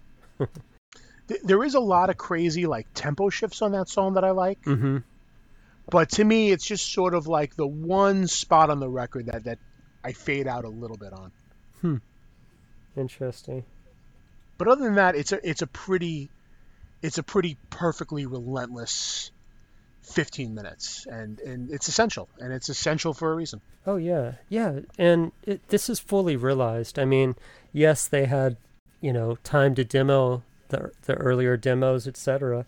But this record, they come out swinging. They're so confident, so completely uncompromising, and so completely uniquely themselves, unself-conscious, that I don't know. To me, besides the earlier Minor Threat records, this is the only other just hands down classic in the terms of sound. If you put it on today, it sounds just as arresting, just as intense, just as pulling you in by your collar as it did when it was released. Like some of the other records have great songs and have a lot of historic value, but this and the Minor Threat stuff, to me, like, are the two things that just just, I don't know, I could throw on pretty much any day and be super stoked. All right. Well, I'm going to let you have the last word on this. So you mentioned the the tempo changes. They really are, masterful with their tempo changes. They just barrel along at full steam and then go half speed and then right back. And even just like there's like that drum build up and into the solo part of Ignorant People, and they really use tempo, use accents like very aggressively, but they swing in their own like mutant way. I think that's one thing that should be noted. I think you convinced me that implying that this side is one-dimensional was not the right thing to say. I think it's just more of a relentless steamroller, this side. Yeah. And especially maybe the back half where songs kind of just go one into the other. But you're right. I mean, there is definitely a lot going on with these songs. I don't think it's as distinct and obvious as the Faith side, where you clearly have songs that are very slow and then very melodic and in that kind of way. But you're right. I mean, it's diverse in a different type of way. So I'm going to concede that point to you. Yeah, well, and that's a good way to put it too. It is true that the Void side, they have their mid-tempo or their slow songs or their more moody songs, and then their aggressive songs, whereas Void, it's just kind of you're along for the ride, from the start. And which brings me to one last thing. We had mentioned like one thing. I don't think there'd be half if any of the late 90s hardcore emo type of bands if not for this record. It's weird, like especially starting with all the San Diego Gravity stuff like Heroin and all the bands that kind of grew around them. Like none of that stuff would exist without this side of this record, man. See, now that's where I completely agree with you. And not to beat the dead horse of the metal conversation, but I would make that argument that this is not so much a precursor to crossover, but it's a precursor to that sort of chaotic hardcore that, like you said, like came out of like the Gravity record scene, Born Against, that sort of that came to prominence in the 90s. And that is definitely what I hear in this. I guess, especially in these times right now, pandemics, fucking police violence, craziness going on in the world, like this side of the record is kind of the dark underbelly. I don't know. It's a good soundtrack for what's going on right now. So it speaks to me. I hate to put this record back in the sleeve after having lived with it for the last few weeks, but maybe it's time to do that. Yep. Let's do it.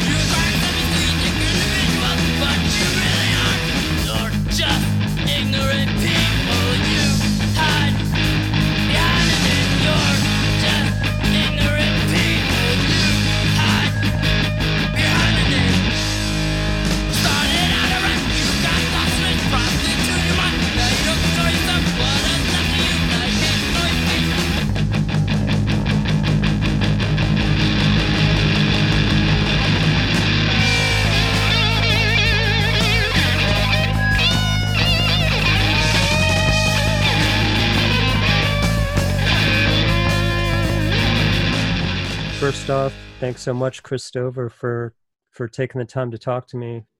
Oh, thanks for having me. It's a good time. Good. Yeah. So you guys kind of came out of suburban Maryland, and did you feel like connected to the DC scene?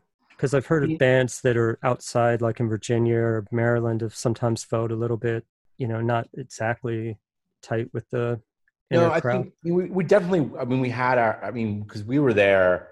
I mean, we weren't there from like day one. We weren't with like what in the period of the Slinkies, but we Mm-hmm. caught like the tail end of the Teen Idols. Yeah. So we saw like, I mean, that was sort of my defining moment about DC hardcore was seeing the Teen Idols in Oddfellows Hall in Towson, Maryland. I Oh, played with my friend William Dagger's band, the Bullocks. The Bullocks, yeah. And there was already this sort of passion or interest in punk music, and so I have no idea how we. Anyways, so there was that passion of interest there, and basically they kind of opened up this underground scene that was happening in DC, and that's where we started following up. And then Sean got really tight with Ian.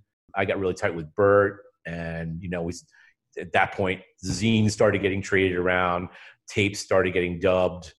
Started going to shows, a lot of the same shows, and it just kind of grew from there. So were we tight? Clearly there was a distance thing, right? We couldn't just simply go down to the Haagen-Dazs and hang out with Henry and Ian, or go down to the theater and hang out with Bert. But I mean, like, pretty much our weekends were spent down there. At least for me personally, if I wasn't at a show, I was probably skating somewhere, skateboarding down there somewhere. What was it about that Teen Idol show, the first one that you saw, that grabbed you so much? Well, I mean, we knew there was what was going on with punk, but when that kind of like, of course, it just wasn't the Teen Idols and like their roadie. It was like the Teen Idols and like 15 people, and however many they could fit in the car, and the instruments and everything else. Right. So it was like a good, solid group of, I want to say like 10 to 15 people that showed up from DC, and these guys looked like they did not belong like anywhere. I mean, Jeff, and then also to clarify, they had just gotten back from California, so they had the whole HB influence going on, full on, bandanas around the boots, flashing. Yeah. I mean, I'll never forget Jeff Nelson had like this get up that made him look like a German Nazi corporate guy, because of his jacket and the way he looked. And it wasn't scary, but it was definitely like, whoa, what's going on here? It was like one of those things like where, we just thought we were having like a normal, what would be now maybe a rock concert, and all of a sudden the motorcycle gang shows up. And then when they played, of course, then it was a whole nother ball of wax too, because they were playing like, the songs were like 30 seconds long or a minute long compared to the Bullocks, which were 2-3 minutes long, and they were like 20 times faster. So at that point we were just like, wow, what's going on here? And sure enough, like that's when we started going down to shows in DC whenever we could. And were you already playing music at that point? We weren't. No, I was the least musically inclined of my family. For me personally, my mom tried so hard to get me to do recorder and piano, and she just threw her hands up. It was just, it was rough. And my brother and sister were the ones who, just sort of went along with it, and I didn't. And sure enough, I was the one who ended up playing bass of all things. And you didn't pick up the bass at all until you guys started Void, is that right? Yeah, pretty much. Like that was it. I picked up the bass. I just started. So there were clearly people around me that were musicians or wanted to be musicians. Like my neighbor was this great monster of a guitar player. But there was also like, the whole, just playing guitar and such like that. And so there were a lot of musicians that were better than me. They kind of taught me the ropes. Yeah. But yeah, to your point, like pretty much like that was my starting point to start playing bass and playing music. Wow. I guess from the beginning, and then also I guess once you kind of found your feet with bass, like how did you approach playing bass specifically with Bubba and them? So for Bubba, he was self-taught, and basically he learned how to. Basically, he was self-taught, and he was playing nonstop by himself, just practicing. and he sort of like, again, taught me the ropes, but in the vein of where it plays out in Void history, you know, Sean was another person who didn't play an instrument, but also picked it up. But Really? clearly Wow. he had the songwriting skills and the talent. So as the songwriting pretty much went along with lines of like Sean and Bubba wrote the core of it, and Sean was the core of it. And then because basically he had lyrics in his mind and a drum beat, and then he had like a guitar sound he'd want to do, and he kind of hum it to Bubba, and Bubba and him would jam it out for a little bit, and then we'd all kind of work out the song and layers above and beyond that. Did Sean kind of do that for everybody's parts, or did you kind of have? So honestly, I should have started from the beginning. So basically, I attempted to write songs, and they were abysmally juvenile. I remember distinctly Bubba's mom laughing at them and looking at my lyrics, Sean lyrics, and going like, yeah, clearly someone has some songwriting skills here. So that was sort of the next level when Sean, and then, like I said, Sean, and then it was sort of Bubba, and not Bubba, but like me and John would sort of fill the gaps, like from the vocals, or I would fill in, like they might have an idea of like how the chorus would go, but then they didn't have the other 4/4 going on behind it. So basically I would be the person who would kind of fill that sometimes, or you know, for that matter, would write some songs too. And then it all became congealed together. But the majority of the stuff was pretty much Sean, and then Sean and Bubba. As well as musically, like personally, how would you describe each person's ingredient into Void? Well, at that time of starting off, it was definitely a lot of mostly punk, hardcore, and metal. And then I guess like if you had to say, not necessarily what you guys ended up sounding like, but what you guys were listening to it when you guys were starting, and like, hey, you know, this that you all agreed on were what you wanted to bring to the table. It was definitely not agreed. It was not planned out like that at all. Yeah. No, it was definitely, you know, we basically put it together and, you know, practiced it. And if it didn't sound right, and tweaked it another way. And, you know, it's been surprising what people will say, but I mean, like, we did practice a lot. We tried to, because I think there was an ethos in DC that, you know, you had to be tight, because you're sort of like, your epitome of the people you looked up to were the Bad Brains and Minor Threat, right? Right. And those guys did not mess around.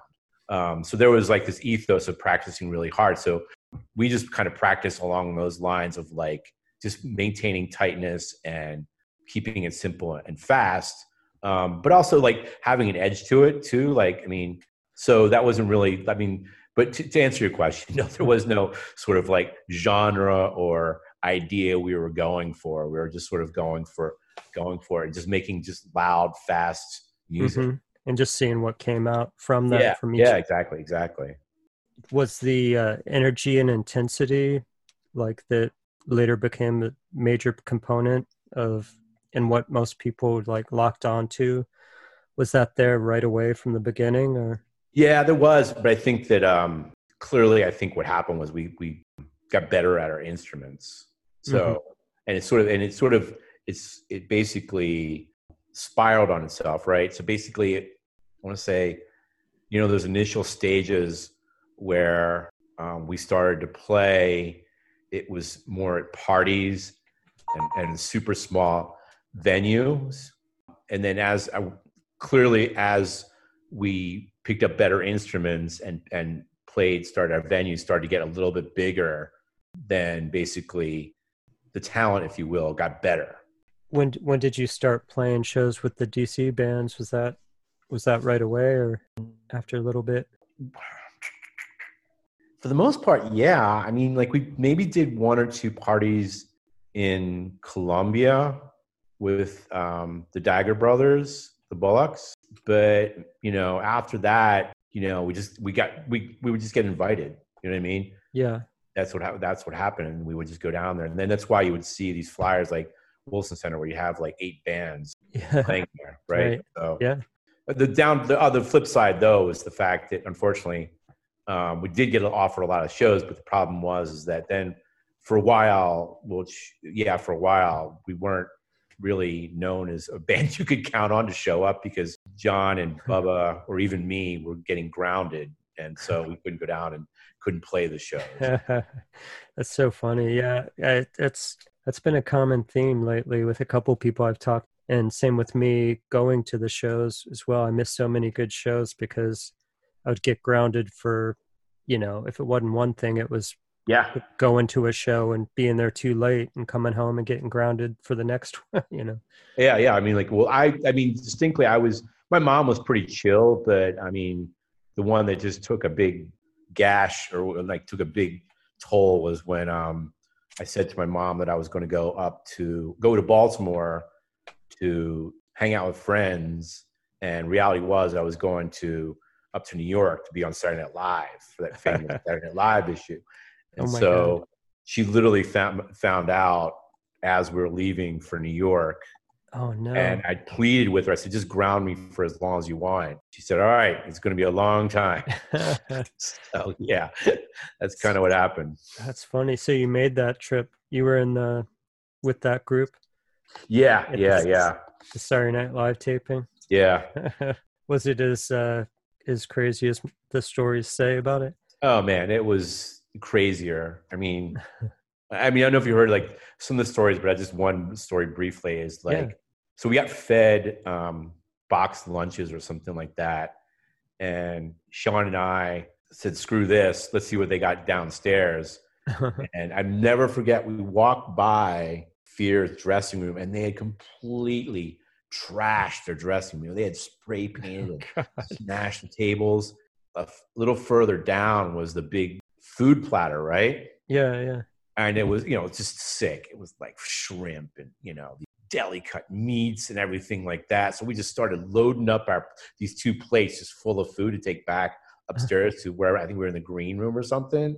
And then I'll never forget, I looked up and there was like Garrett Morrison and Eddie Murphy looking down at us going like, who are the white people? Like, oh, no. And so we loaded up real quick on the plates and then just bounced back to the green room wherever we were.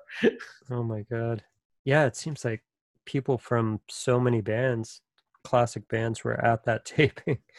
Seemed like everybody. Yeah, well, it was. I mean, I don't know. I can't speak to. I mean, the idea basically it spun out was basically everyone was going up there to go see the Misfits and Necros play at Halloween, right? Oh, okay. And I think that's quote unquote.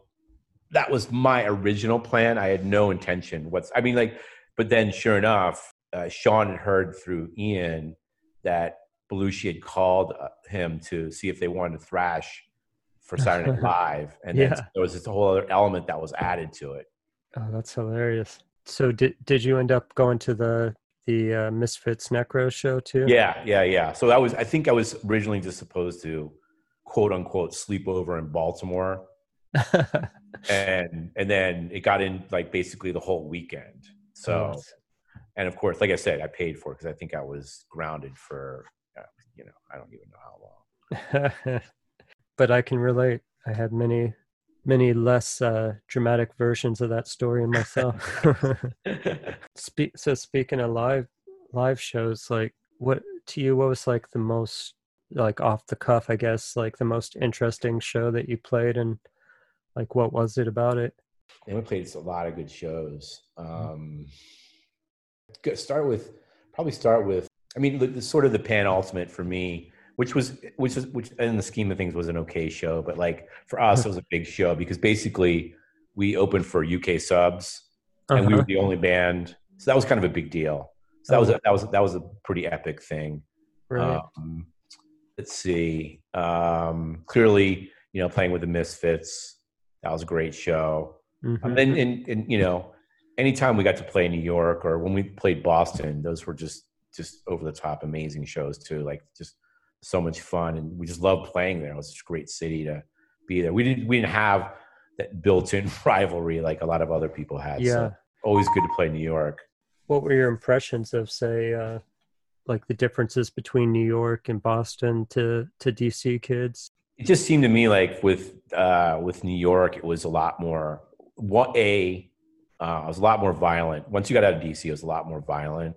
And B, there were more contingents of people perhaps being violent against each other, or just people not knowing each other, versus when you went to DC, you knew everyone knew who you were, and everyone knew who you were pretty much. Yeah.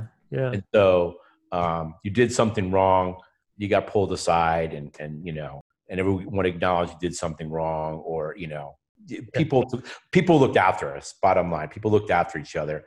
Whereas up there, I don't think, I can't say, because a lot of times I wasn't in the crowd, or I was in the crowd, but I just you were feel passing that community that was going up there. for the SSD episode, their split release. Yeah. Yeah, I'm gonna talk to Al's wife from SSD. That'll be Cool. Yeah, that'll be interesting. They've got a lot.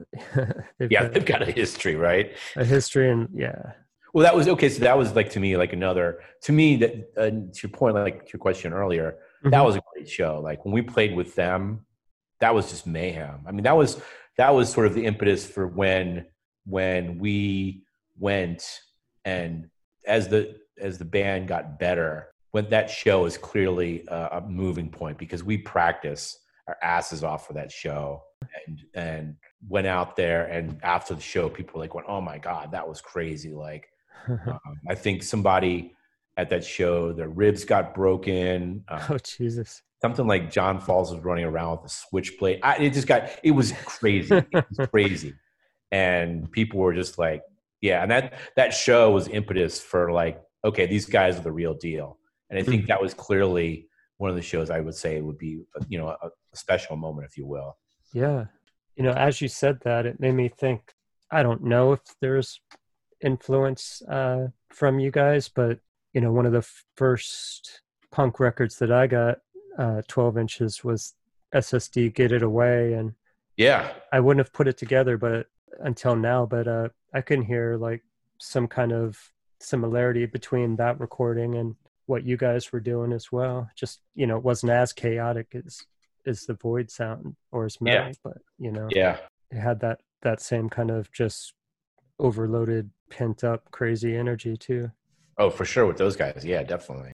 So have you actually listened to you guys' old stuff in any time recently? Last time I listened to it was probably for the session stuff. Yeah, that's honestly, that'd probably be the last time I listened to it. What was that like for you? It was, it was good because Ian had pulled all this stuff out of the woodwork that I hadn't even thought of for years. It was, and you could hear that evolution of our sound, and and we clearly were getting better as musicians, from not knowing anything to like learning things, right, and practicing. It's evident, yeah. Even definitely within that release, hearing that stuff again, like, what were you most proud of, or was there something that surprised you on there? Yeah, I would say like definitely like how in the early stuff, Bubba I guess hadn't really released himself, if you will. He was much more confined, and then on Void Faith, definitely. I can't speak to what happened with him, but clearly there was like, an element there where he was like, just said, screw it, and just, threw the shit against the wall and just went crazy. Yeah.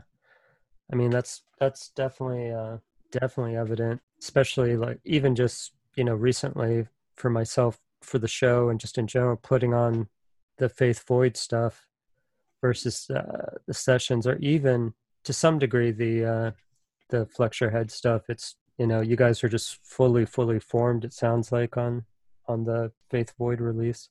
Yeah. So I guess let's get into that right now then. Like, what do you remember from the sessions? So that was, and sorry I keep saying Faith Void, that's how me and my friends always called it. Not that was our fine. preference. That's totally fine. No, it's totally fine. I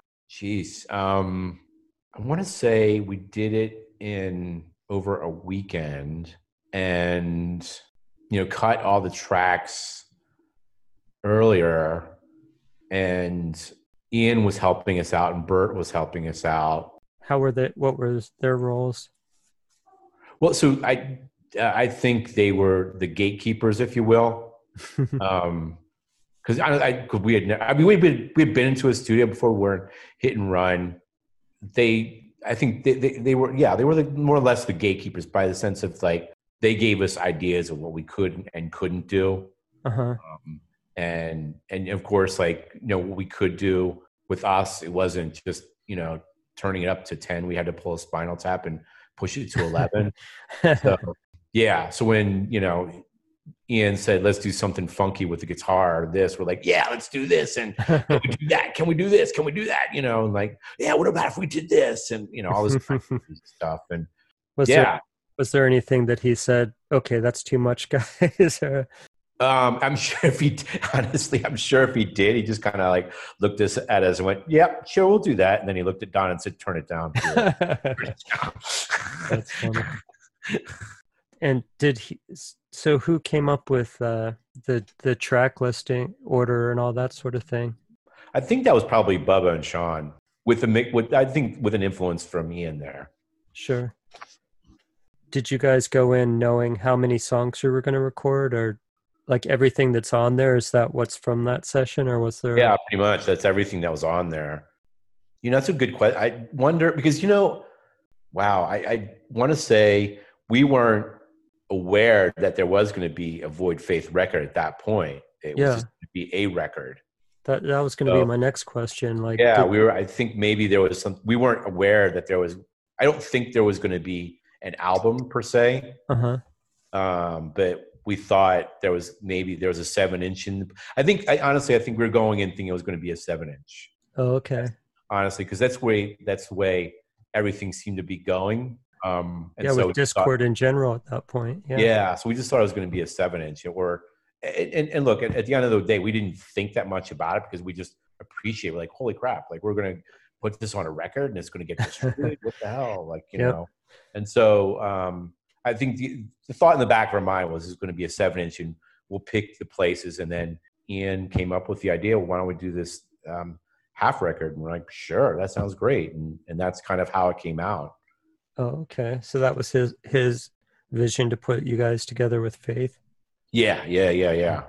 And did you guys already have like a relationship with them? I guess you'd already played a bunch of shows together. Yeah, we definitely did.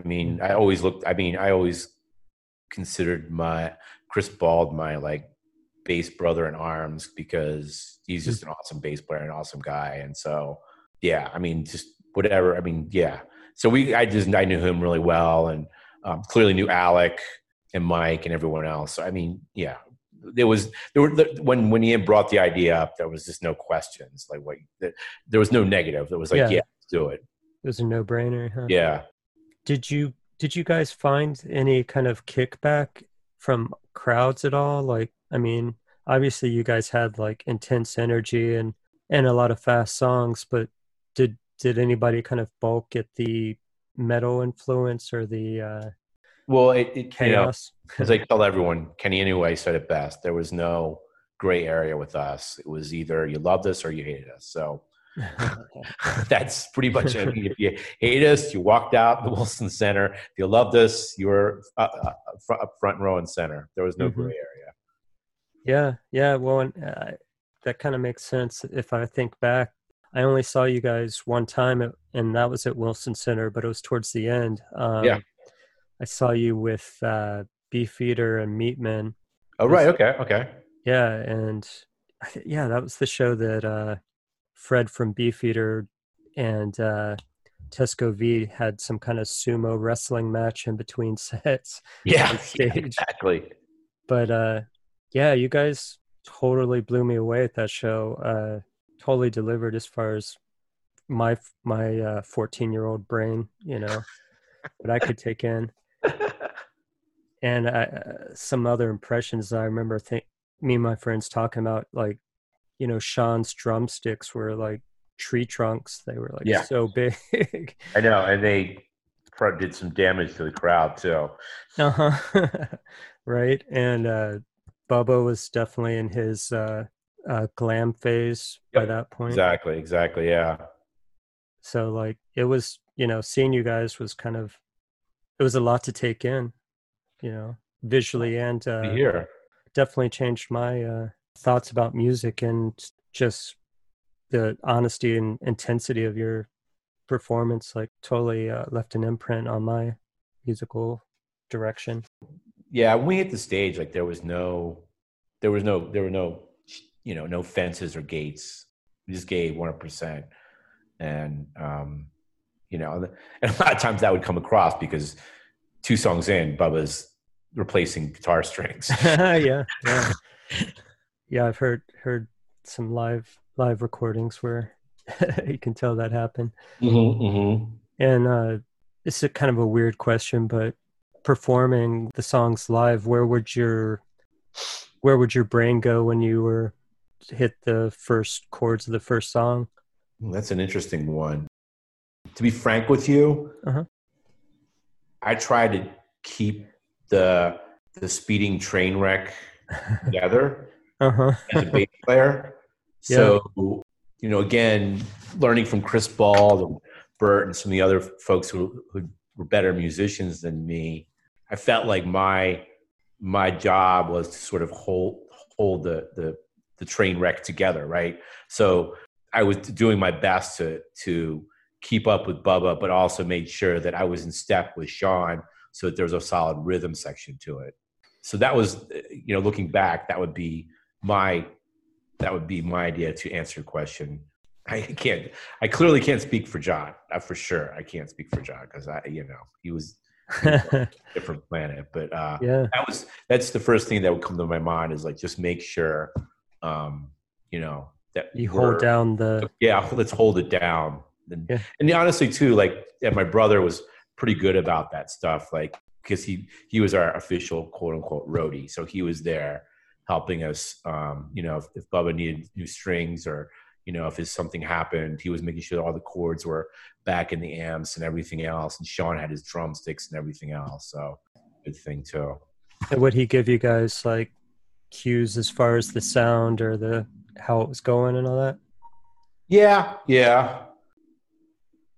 definitely think so. I mean, but clearly, like we had maybe we're talking about like a 30-minute show and moving that fast. So he was more. I think he was just more in charge of like managing the chaos and making sure that Bubba had his string so that it was we were on time and everything. Yeah, like damage control. Yeah, pretty much, exactly. Yeah. And if like someone fell into Sean's drum sets. Like he'd help them out and like adjust Sean's drum sets, right? Because you probably saw like at that show, like his drum set had gotten pretty big at that point. It was like double bass drums. I mean, like we're talking like Neil Peart Deluxe or something. Yeah, so yeah, definitely the drum, his drums, his intense, how hard he hit Bubba with his kind of classic rock playing in between songs.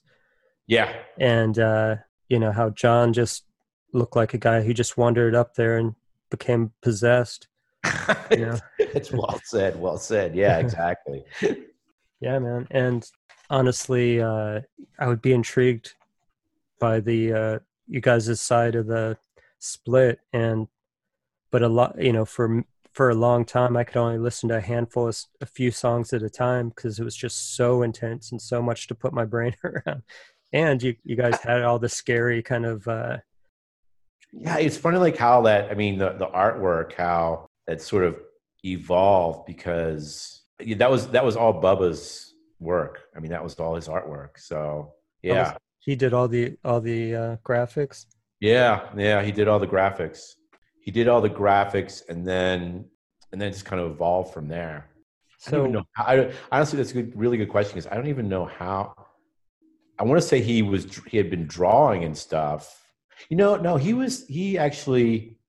did it all. He had the layout and everything because if I remember correctly, all of a sudden I showed up at his house and Sean said, "Hey, look, Bubba did it all." I'm like, "Oh, wow. Okay. That looks good. Awesome." Wow. Yeah. He's pretty great artist. And And so what he drew, was that his input, or would Sean actually have input as far as what he thought? No, I mean, like as far as artwork goes. Yeah. No, that was totally Bubba. That was totally Okay. Bubba. Yeah, I mean, if anything, we just said, hey, what about if we put this here or put that there? But that was, for the most part, that was all Bubba. Mm-hmm. Mm-hmm. Yeah, sonically too, you guys' side of the split was pretty much unlike, I mean, anything going period at the time, but I was going to say on Discord, much less anywhere else, but not even just the songs, but the kind of things you guys were doing with the tape shifting and some of the couple little guitar kind of crazy overdub things going on. Yeah, that was definitely. I mean, that was not all us. That was definitely influenced by Bert and Ian being there. Oh wow, interesting. So they were kind of having fun with you guys' Yeah. that kind of brings us up to the infamous last album. Yes. You can never go an interview without the question. Yes. I know. And you can keep it as concise and brief as you want, because I'm sure you've talked about this ad nauseum. Honestly, like not really, just because, I mean, to be frank, I mean, there's not a lot there. What you hear is it's pretty simple. Like we just never released it. So yeah. Was when you guys did record it, what was your, like, you personally and just also the band itself's thoughts, like once you finished the recording? Or was there fighting during it about that's sort of like the demise of it all. So that was, all of us had gone in our different directions. For me personally, it was kind of I felt like I was banging my head against the wall, because that summer we had tried to set up a tour across the United States. Mm-hmm. And we had saved up the money. Another reason why I was grounded was because I jacked up my mom's phone bills calling all these places for us to play. And then and we couldn't go because John had to go to summer school. So that was kind of a bummer. And then everyone's musical influence started to like peter out in different directions. So Bubba was clearly, like, to your point, was like, become a huge glam rock guy. Mm-hmm. And Sean was getting a little more into rap music and hip hop and go-go music. I was kind of like the rock and roll guy, and John always still liked his classic rock. Huh. And but anyways, by the time we hit the studio, I mean, we had a whole album of stuff that was in there, but it just wasn't gelling, as the other stuff was. And so when we were stoked on it at the time, but clearly it just wasn't working out. Sort of like that was sort of like the beginning of the end. Mm-hmm. Mm-hmm. Yeah, you said so Sean was getting into some of that early hip hop and stuff. Like when at that Punk the Capitol screening where you did the talk and they showed the short video after of you guys, that kind of music video thing, it kind of almost seemed like a Beastie Boys video or something. Yeah, right. Exactly. Exactly. Yeah. That's what it was. That's interesting then. So Sean, whose original vision to some degree, the kind of coalesced everything for the Void sound, lyrics, etc. Did he want the band to go in a hip hop direction? Like, no. I mean, like we definitely were. We weren't. He knew we could. That would be like a total 180 to pull that off. Yeah. But it was sort of one of the things like where MTV was happening and all this other stuff, and people were growing their hair a lot longer, and people were thinking, wow, we could make something out of it. You know what I mean? We're not kids anymore. And, they don't throw that on top of that, the layer of the fact that we were, the rest of us, except for Bubba, we're all going away to college or figuring out what we're going to do for college. Right. So you know, like we could see the end, basically. Everyone saw the end happening. Yeah, it just wasn't an exciting time to be in the band anymore. And also too, like, I mean, from a general thing too, like the scene was definitely changing. It was getting bigger and a lot more violent, and you know, it wasn't what I was alluding to earlier, like, you know, like DC and versus New York and Boston. Like it was evolving into a DC. I'm sorry, it was evolving into like a more of a New York and Boston thing, in the sense that, you know, the shows were getting a lot bigger, and more a lot of violent. people you didn't know and violent. Yeah. Mm-hmm.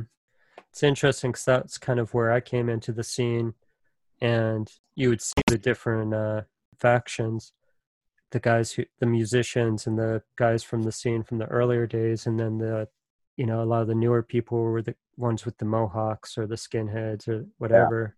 Yeah. And not exclusively, but you know, you could feel that. And over time, you know, talking to some of the people that have been around since the early days, it seems to be such a lot of those guys dropped out during that time. Yeah, I think, you know, a lot of those guys also dropped out just because they were going to college too. Right? So Sure. that was it. So I mean, like, you know, yeah. So what did you do immediately after you guys broke up? I moved onto campus because I was done with Columbia, and so I took a chance on moving onto campus at Loyola College in Baltimore. Oh, okay. And so you got more serious about School, and yeah. I don't know if I'd call it serious, but I definitely tried my best. Uh-huh.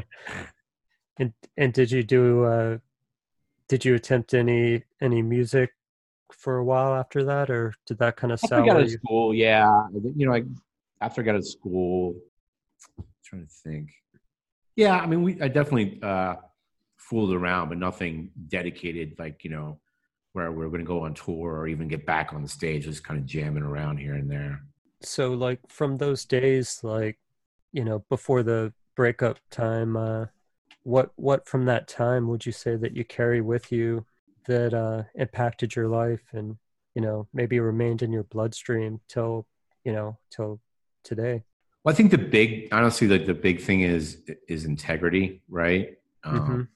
You know, coming out of that scene and being able to integrity and DIY, I guess you'd say too, because you know you can do things, right? Yeah. But you can That's only do huge. so much. But like if you can do it yourself. Mm-hmm. And, well, whether albeit it was, you know, at that time of my life, albeit whether it was like building a skateboard ramp or having a band, you know, you knew you could do that. So there was this sort of that belief, and having friends around you that help you do it is what I take away from it. Yeah, and that's huge. What, if anything, you know, would you do differently if you could do it over, if anything? Oof. Man. Well, just kind of you look back, right, and you think about where you are now versus where you were then. You know, you kind of I honestly wish things had turned out better as far as that second record goes and how the band sort of unwound itself. Mm-hmm. But that was, you know, but also that was the fact of the train wreck that we were, right? I mean, that's how we did things. And so that's how that happened. Yeah, and kind of how it had to happen in a way. Yeah, exactly. So would I have changed anything? I don't think so. No, I would have just, you know, I would have been cool if we could have done something, a second piece, but it was just, it was just all those things, you know what I mean? Like when and you went probably through it too, right? Like you're a teenager and you're going through all this stuff and Mm-hmm. you're just trying to figure out. And yeah. Oh yeah. You know, actually, there would be one thing I would say. Honestly, I would just say touring. If we'd played out a little bit more, that would have been freaking rad. Because when we played out, it was so much fun. I mean, like when we played, that's what I said. Like when we played New York and Boston. I mean, the places we got to play outside of DC, there's only 4 places we played. Whereas Boston, Ann Arbor, Michigan, and South Carolina. Outside of the DC Baltimore area, and and New York, of course. And then, Yeah. that was just clearly so much fun to just play in front of a different set of crowds and have that experience. Yeah, especially, of course, some of them probably know who you were, but there's just something about going to a town where you don't know hardly any of the faces and getting a reaction. Yeah. Was your son there at the It was my two girls, yeah. Yeah. And your filmmaker was there, yeah. Okay, yeah. So they obviously know about your history and what's their take on it? The teenage girls are kind of whatever. Well, yeah, about I'll leave it at that. do they look, and I've got kids that are a little bit older than that, but yeah, like do you notice anything change when, like, say they see the way people talk to you at those sort of things? Yeah, they do, but it's very minimal, right? Sure. They don't want to like admit to it. Right, because you're still the uncool dad, no matter what. Right, exactly. I don't want to make him seem like he's too cool, because then he might make me do something. Right. Anything that we didn't touch on that came to mind during this? Oh, those are some. I mean, like those are some definitely different questions. Like especially like that. Like that one about like what would you have done differently? Like, yeah, man. Like that was a good one. Oh, That's put me thanks. for a loop there, because I was like, wait a minute, yeah, you're right. Like, I mean, would I have done anything differently? And I mean, yeah, it's hard to say. It I'm sure for you, for everybody, it's like it feels like a lifetime ago, no matter what you did then and 30, 40 years later, Yeah. So I think about that sort of thing all the time. And of course, you wish you would have documented more or been appreciated more. But for myself, I should say. But the thing is, I think to your point, though, I think you brought up a really good point there, is that it's not what I think is pretty cool, and why I wouldn't change it is the fact that you think about it now, like you get your information, anything you want is at your hand tips now, right? Mm-hmm. Think about, if you take a deep look when we were growing up, like think about how did we get to a show? Or how did we get around? Like there were maps, but That's a very good point. That, and how did you find the records? How did you find the shows? How did you, all that? Yeah, I mean, like you think about like how did there's specifically shows at like Wilson Center and DC Space, right? Yeah. I mean, like, so funny story is that we had like so because we were in Columbia, Maryland, we were right on the cusp of, I guess, the 202 and the 410 area codes. Yeah. And so my mom, again, got so sick of all of the long distance phone calls calling into the 202. We actually we had two phone lines, a 202 and a 410. Oh my God. That's but I mean, think about that. Like, or you wonder, like, we would go skating somewhere and you're like, oh, we're going to meet at this point to go skate, and you're going to be there, right? Like, I mean, like, I guess, or you wait and they're going to, show up there, and then you couldn't micromanage the meeting. You just had to be on faith with. Yeah, right. Exactly. And then and then to my point, like, thing for me is that's kind of like how it kind of grew faster, because the skateboard community was pretty tight knit, and they were pretty, and it was a very underground, like, stuff like making that stuff happen, and like going like, that's the place we're going to meet up. We're going to this show. We're going to meet up there. You know what I mean? Oh, definitely. And like I was saying too, like, people don't realize skateboarding too was not like this X Games thing. It was the same punk kids that were going to these small shows and playing or listening to this aggressive music were the same kids that were a handful of kids that were skateboarding. And yeah, it's just a whole different paradigm in some ways. Oh, agreed, 100%. Yeah, and that I've thought of that too. Like, when I hear, especially you guys' stuff on the Split, it's the kind of music that makes me want, whether I know how to or not, like, do like some type of extreme sport, like, right that moment. I want to grab a skateboard again. I want to go rock climb. I want to do something. Yeah, right, exactly. I mean, like, yeah, it was sort of that ethos, right? And do something, you know what I mean? And I think, like, to your point earlier, that's kind of like what, you learn out of it is like, do something. Don't sit on your ass. Oh yeah. Yeah, that was huge. I mean, people weren't sitting around, and not to make this a old times were better than new times type of thing, because there's so many aspects that it is amazing. You can find music from around the world of any time period at your fingertips. But yeah, I mean, having to create your own entertainment and your own curate your own experience does have its pluses. And then, I mean, and to go that much further, right? So I'm thinking about, like how, I don't even know, like don't even know about how the promoters got these shows going on, right? Mm-hmm. I don't know, like, we just simply got asked to play, and there was no interaction between us and what would be now in common terms a promoter, right? Yeah. I don't know, Booking how agent or something. Yeah, exactly. And so, just that craziness. Yeah, absolutely. And I mean, I guess you guys didn't, I mean, you played out of town though, so it's similar, but going on tour pre-internet was, you had a notebook with phone numbers and contact information and some directions, and that was about Oh it. man, no, we didn't even have that. Like when the first time we played CBGB's, we rolled up to Penn Station, and thankfully somebody recognized. Like, we were like, we rolled to Penn Station. We're like going, okay, what do we do? Oh Jesus! Oh my God! We kind of looked around like, oh shit, what do we do now? Like, how do we get there? And I think Sean or John said, well, let's find, look, maybe somebody will be a punk and we can ask them. And sure enough, we asked this guy, these two guys, and like, and come to find out, it ended up being I don't remember that band Antidote. Oh yeah. It ended up being the singer for Antidote. That really? Yeah.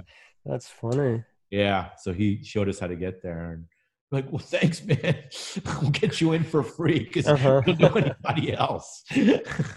That's wild. Yeah. But I believe it. That's how it was. Yeah. Like, would you do it differently? I'm like, yeah, that's a really good question. Like, I mean, because clearly, last thing, because I got to run, but like basically it's funny because he was the only, like, Bubba was the only one who went the musician route. He's still a musician, right? Mm-hmm.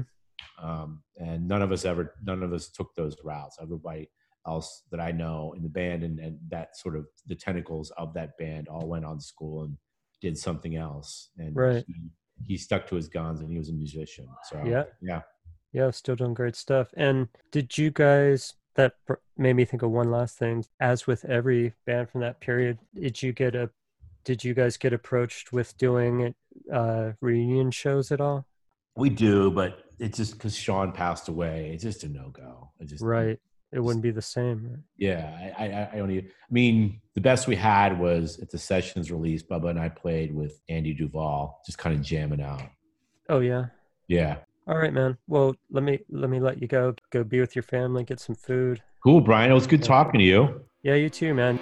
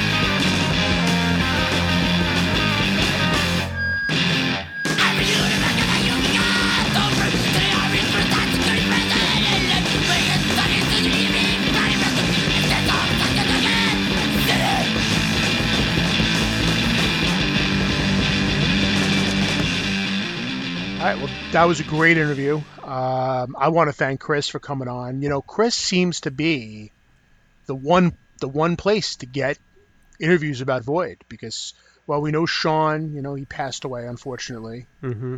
I have not ever seen an interview with John Weifenbach or any idea where he may even be. And even Bubba Dupree is active. I've never seen him give an interview specifically about Void, at least not that many. But Chris, I know that there's an interview with him on YouTube and about Void, and you got some great time with him. So I just appreciate that Chris came on. Definitely. You know, the one thing that I'm going to bring up is actually something that you brought up last week with the faith side, and that is Ian's influence on the sound of this record. Oh yeah, I meant to talk about that during our main thing where we're just going. But yeah, I'm glad you bring that up. Yeah. Well, yeah, I wanted to bring it up because Chris brought it up, Mm-hmm. and you know, I can't help but think, you know, we're going to talk about the demos down the line, but you know, if you listen to the demos and then listen to this, especially the same songs, what you hear on the demos is something that is much more traditional. You don't have those totally out of control atonal guitars and feedback, which I think is something that people really, really love about the side of this record. And I think that Chris even basically admits that that stuff would not have even been here if not for Ian's influence. That Ian is basically the one that told Bubba, you know, get that feedback, go nuts, go crazy, you know, go for it. And it makes you wonder if this side of the record would have been as hailed as it was if not for Ian's influence. Well, I think you're definitely onto something with that. I mean, for sure. And that's something that isn't widely talked about when people discuss this record. Ian is definitely the almost like the fifth member here. He is like the Lee Scratch Perry or like George Martin, whatever producer that really is, you know, just as important as the musicians and shaping the sound on this. Now, as far as, you know, Bubba's style, it kind of seems like it, as the demos went along, he did kind of slowly more and more find his freedom to go wild. Like the early demo, yeah, he's very restrained, especially compared to here. By the Flex Your Head, he's starting to kind of loosen up and get a little crazier, and then he just, all bets are off on this. Yeah, well, on Dehumanized, no doubt, but again, remember who produced those sessions. True. And yeah, and I think that's kind of a theme that'll come up a lot in the upcoming releases as well. Ian's kind of the Svengali? I don't know about he's kind of like the guy over in the corner encouraging the guys to, like, yeah, you could definitely jump off there, you know, you could go even higher, you know, jump off that ledge, do it. And you know, on here, his you know, his prints are all over this, all the different tape manipulation, a lot of the more extreme elements. Yeah, you know, if you dive into interviews, dive into the history of this, a lot of that's his encouragement. So yeah, that's super important to mention. This would sound like a whole different thing without him. Yeah, and I would say that if there's people out there who have only ever heard Void from this side of the record, and I think that's probably a lot of people, Mm-hmm. a lot of people who love Void, that all comes from this 12, 13 minutes of music.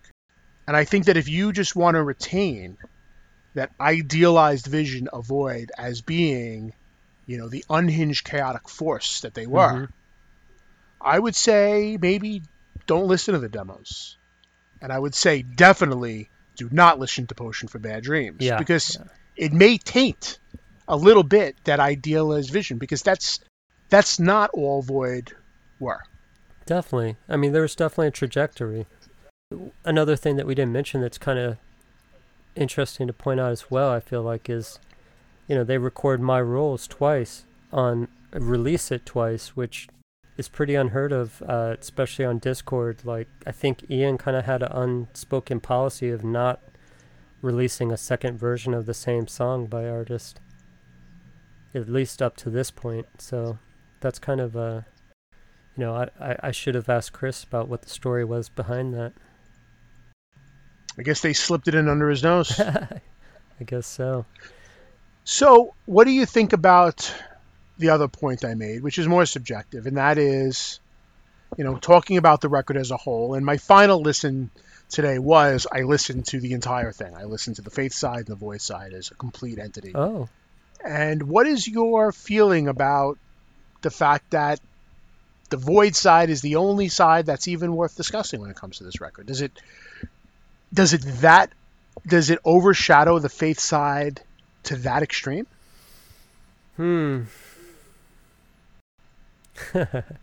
Well, I'll pick this up.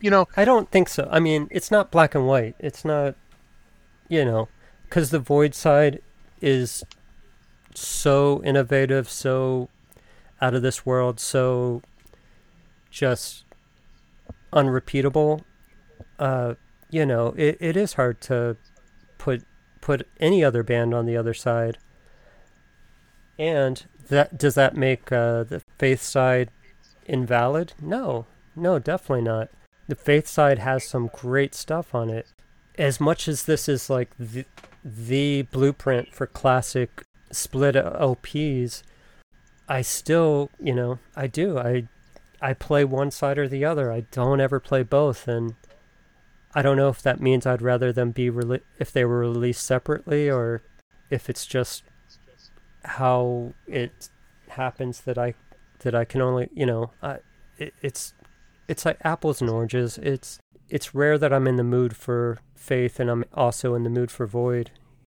Yeah, we had this discussion last week, and that's what you said, and I said that I like listening to this record as a whole. For me, the release is the thing. It's the way that I want to listen to it. And both sides of the record, they're obviously independent of each other, and they're, essentially separate records that just share a piece of wax. But, the Faith, Void, they're both bands that are pointing in the direction of a new style. Yeah, of a couple of new styles. They're both like those first branches off of the main trunk of a tree. And the Faith are looking forward to the Revolution Summer, a more melodic type of hardcore, a more type of emotive. And I love listening to that. And then you flip it over, and then you have Void, who come from those same roots, but are veering off into a more chaotic, a more violent sounding, more type twisted, and like you said, atonal. And I think the two sides complement each other. I think very, very well. They do. I just can't listen to them together still. And one thing, as we're talking about, that's interesting that came to me is that both bands live, unfortunately, we don't have those videos of Faith live, at least not yet.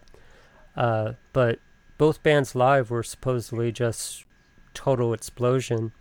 Yeah, I mean, yes, I did see Void, but I didn't see Faith, unfortunately. But both were supposedly just pure, unbridled energy and chaos live.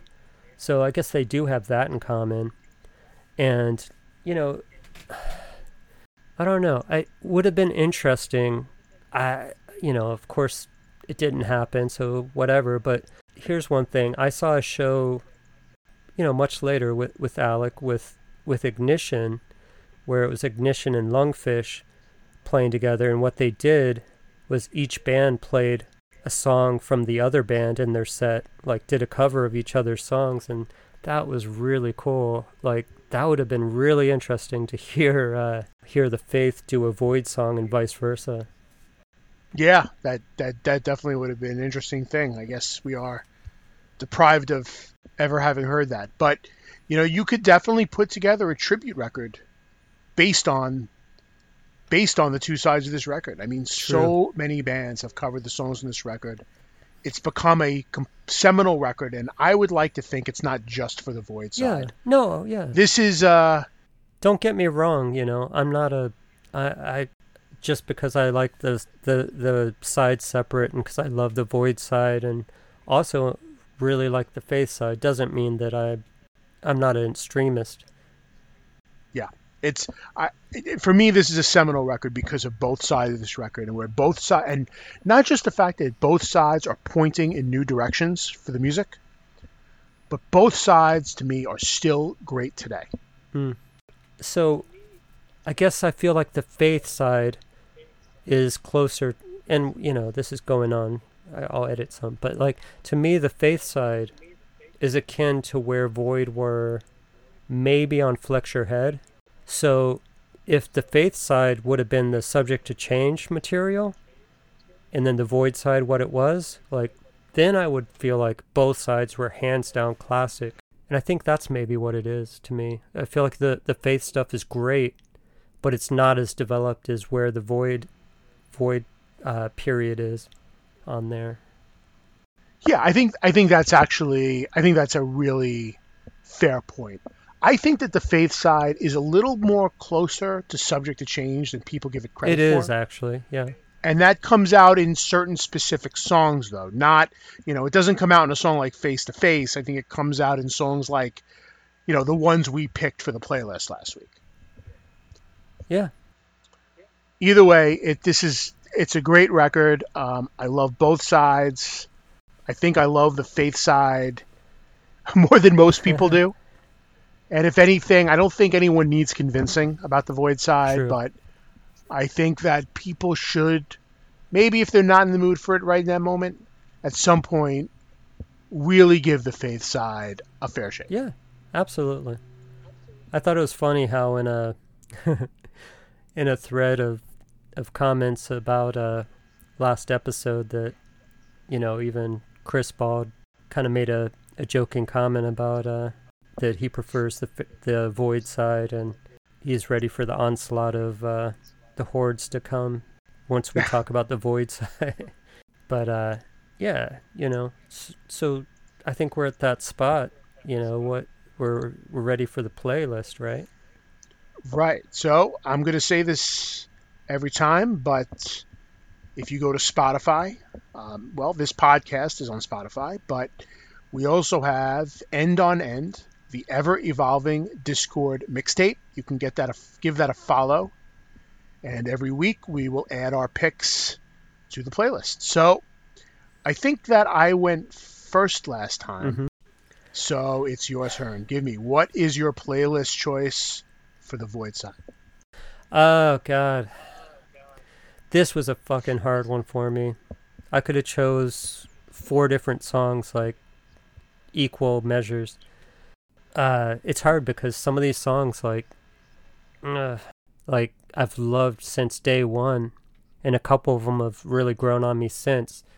And so I lean towards the ones that have grown on me versus the ones that immediately, like, so My Rules, it's just so obviously a classic, great song that I kind of gloss over that being my choice. Who Are You is also a classic, which is so close for me to pick, but I'm gonna have to go with the dark horse here and pick the one that really intrigued me and just to me sounds super innovative because it's tucked back in the back of the record and it just has these different moments in it that every time I hear it just kind of give me a jolt, give me juice, make me want to go create some music.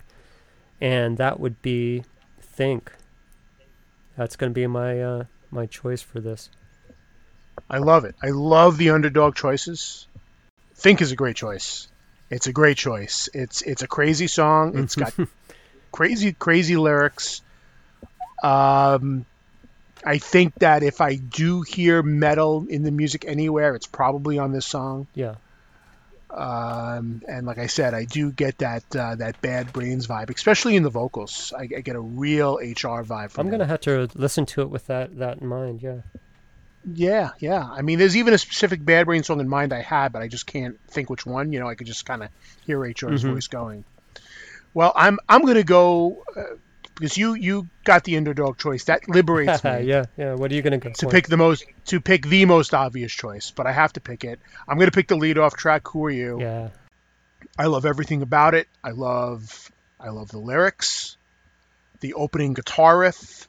It's the first song that I heard, and hearing that screaming feedback, all these improper things for a upstanding song, it just throws it all in the blender. Yeah. I love the crazy chaotic instrumental passages with the bass kind of holding down the fort almost, and everything about it. It's such a perfect song. It really is such a perfect song. It's a classic, and it might be the most obvious choice, but Time to Die was definitely a candidate. I know. Yeah, that is an amazing song too. Again, the lyrics are just so vicious. The music is vicious. Weifenbach's delivery is vicious.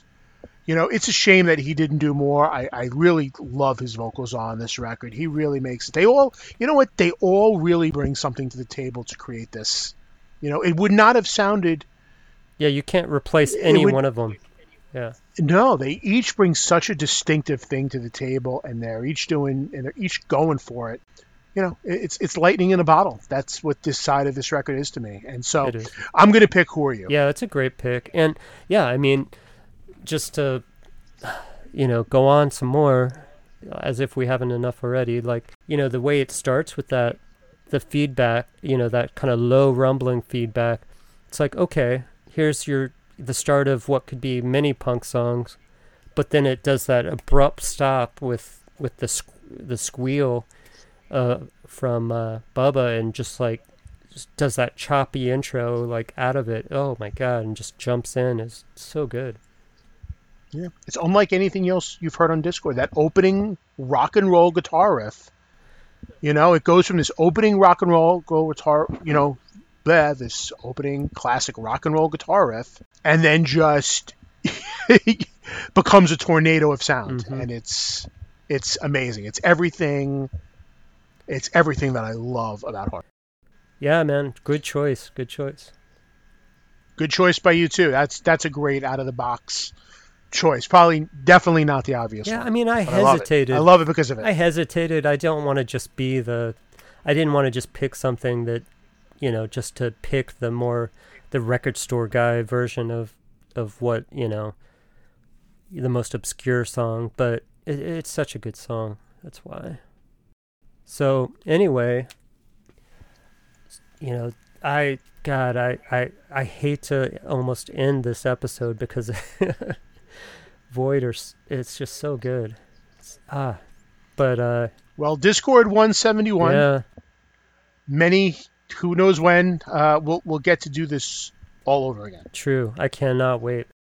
Yeah. So, any final thoughts on Void, or you feel complete? I think it's good. I've been living with this record for the last 2 weeks. It's something I really love about doing this podcast, by the way, is, I like blabbing about music with you for sure, but I just love digging really deep into these records. Yeah. And I've had the Faith Void record on my shelf, for many, many years. And I feel like I've never gotten to know it as well as I know it right now.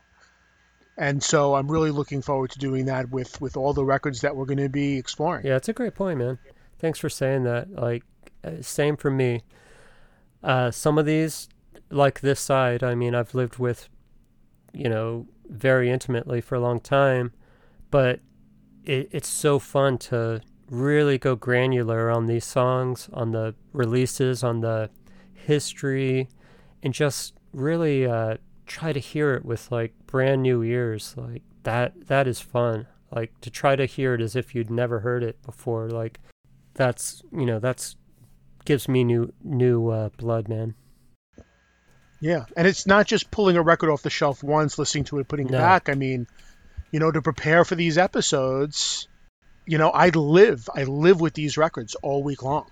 When you really get to know them, and it's almost feel a little sad. You put it away, you put it back on the shelf, but it's there to be had, and you look forward to spending a week with the next record. Mm-hmm. So what record are we going to be spending this next week with? So we are really switching gears for next week.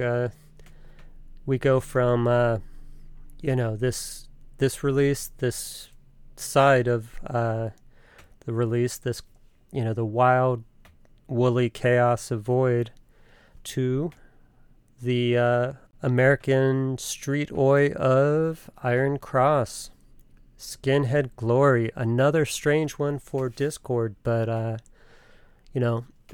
again, another legendary, historic record, controversial, fuck yeah, but it's going to be really interesting to get into, and we're going to talk to a couple of the people on it. It's going to be a fun ride, I think.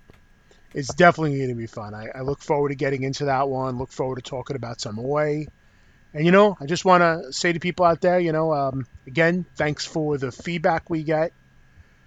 I definitely have enjoyed doing this since I've come on board. And yeah, you add a lot, man. Thanks for doing it. I appreciate you saying that. That means a lot to me.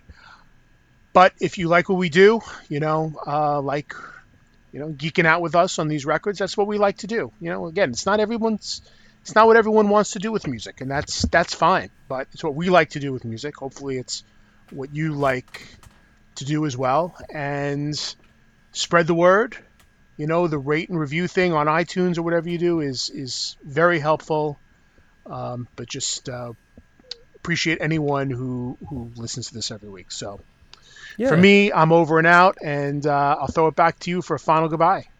Yeah, man. And just to piggyback on that, just for sure, any kind of commentary, any reviews, any, even just opinions about what we've said, whether it's agreeing or disagreeing.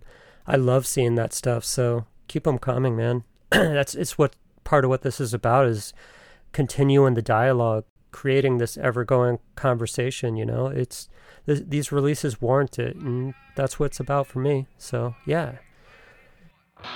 All right, until we see you guys again.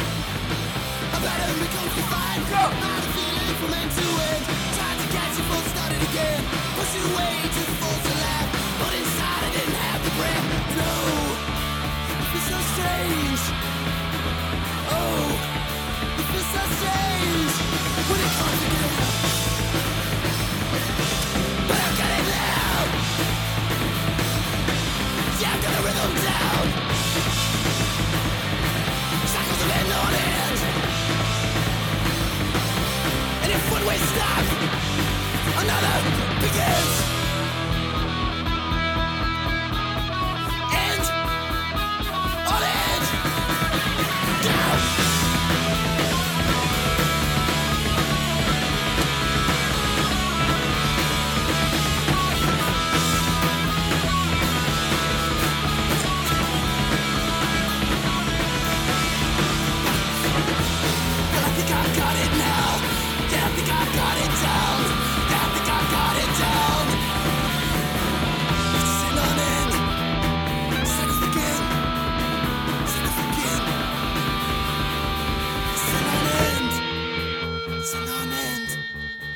Cycles begin.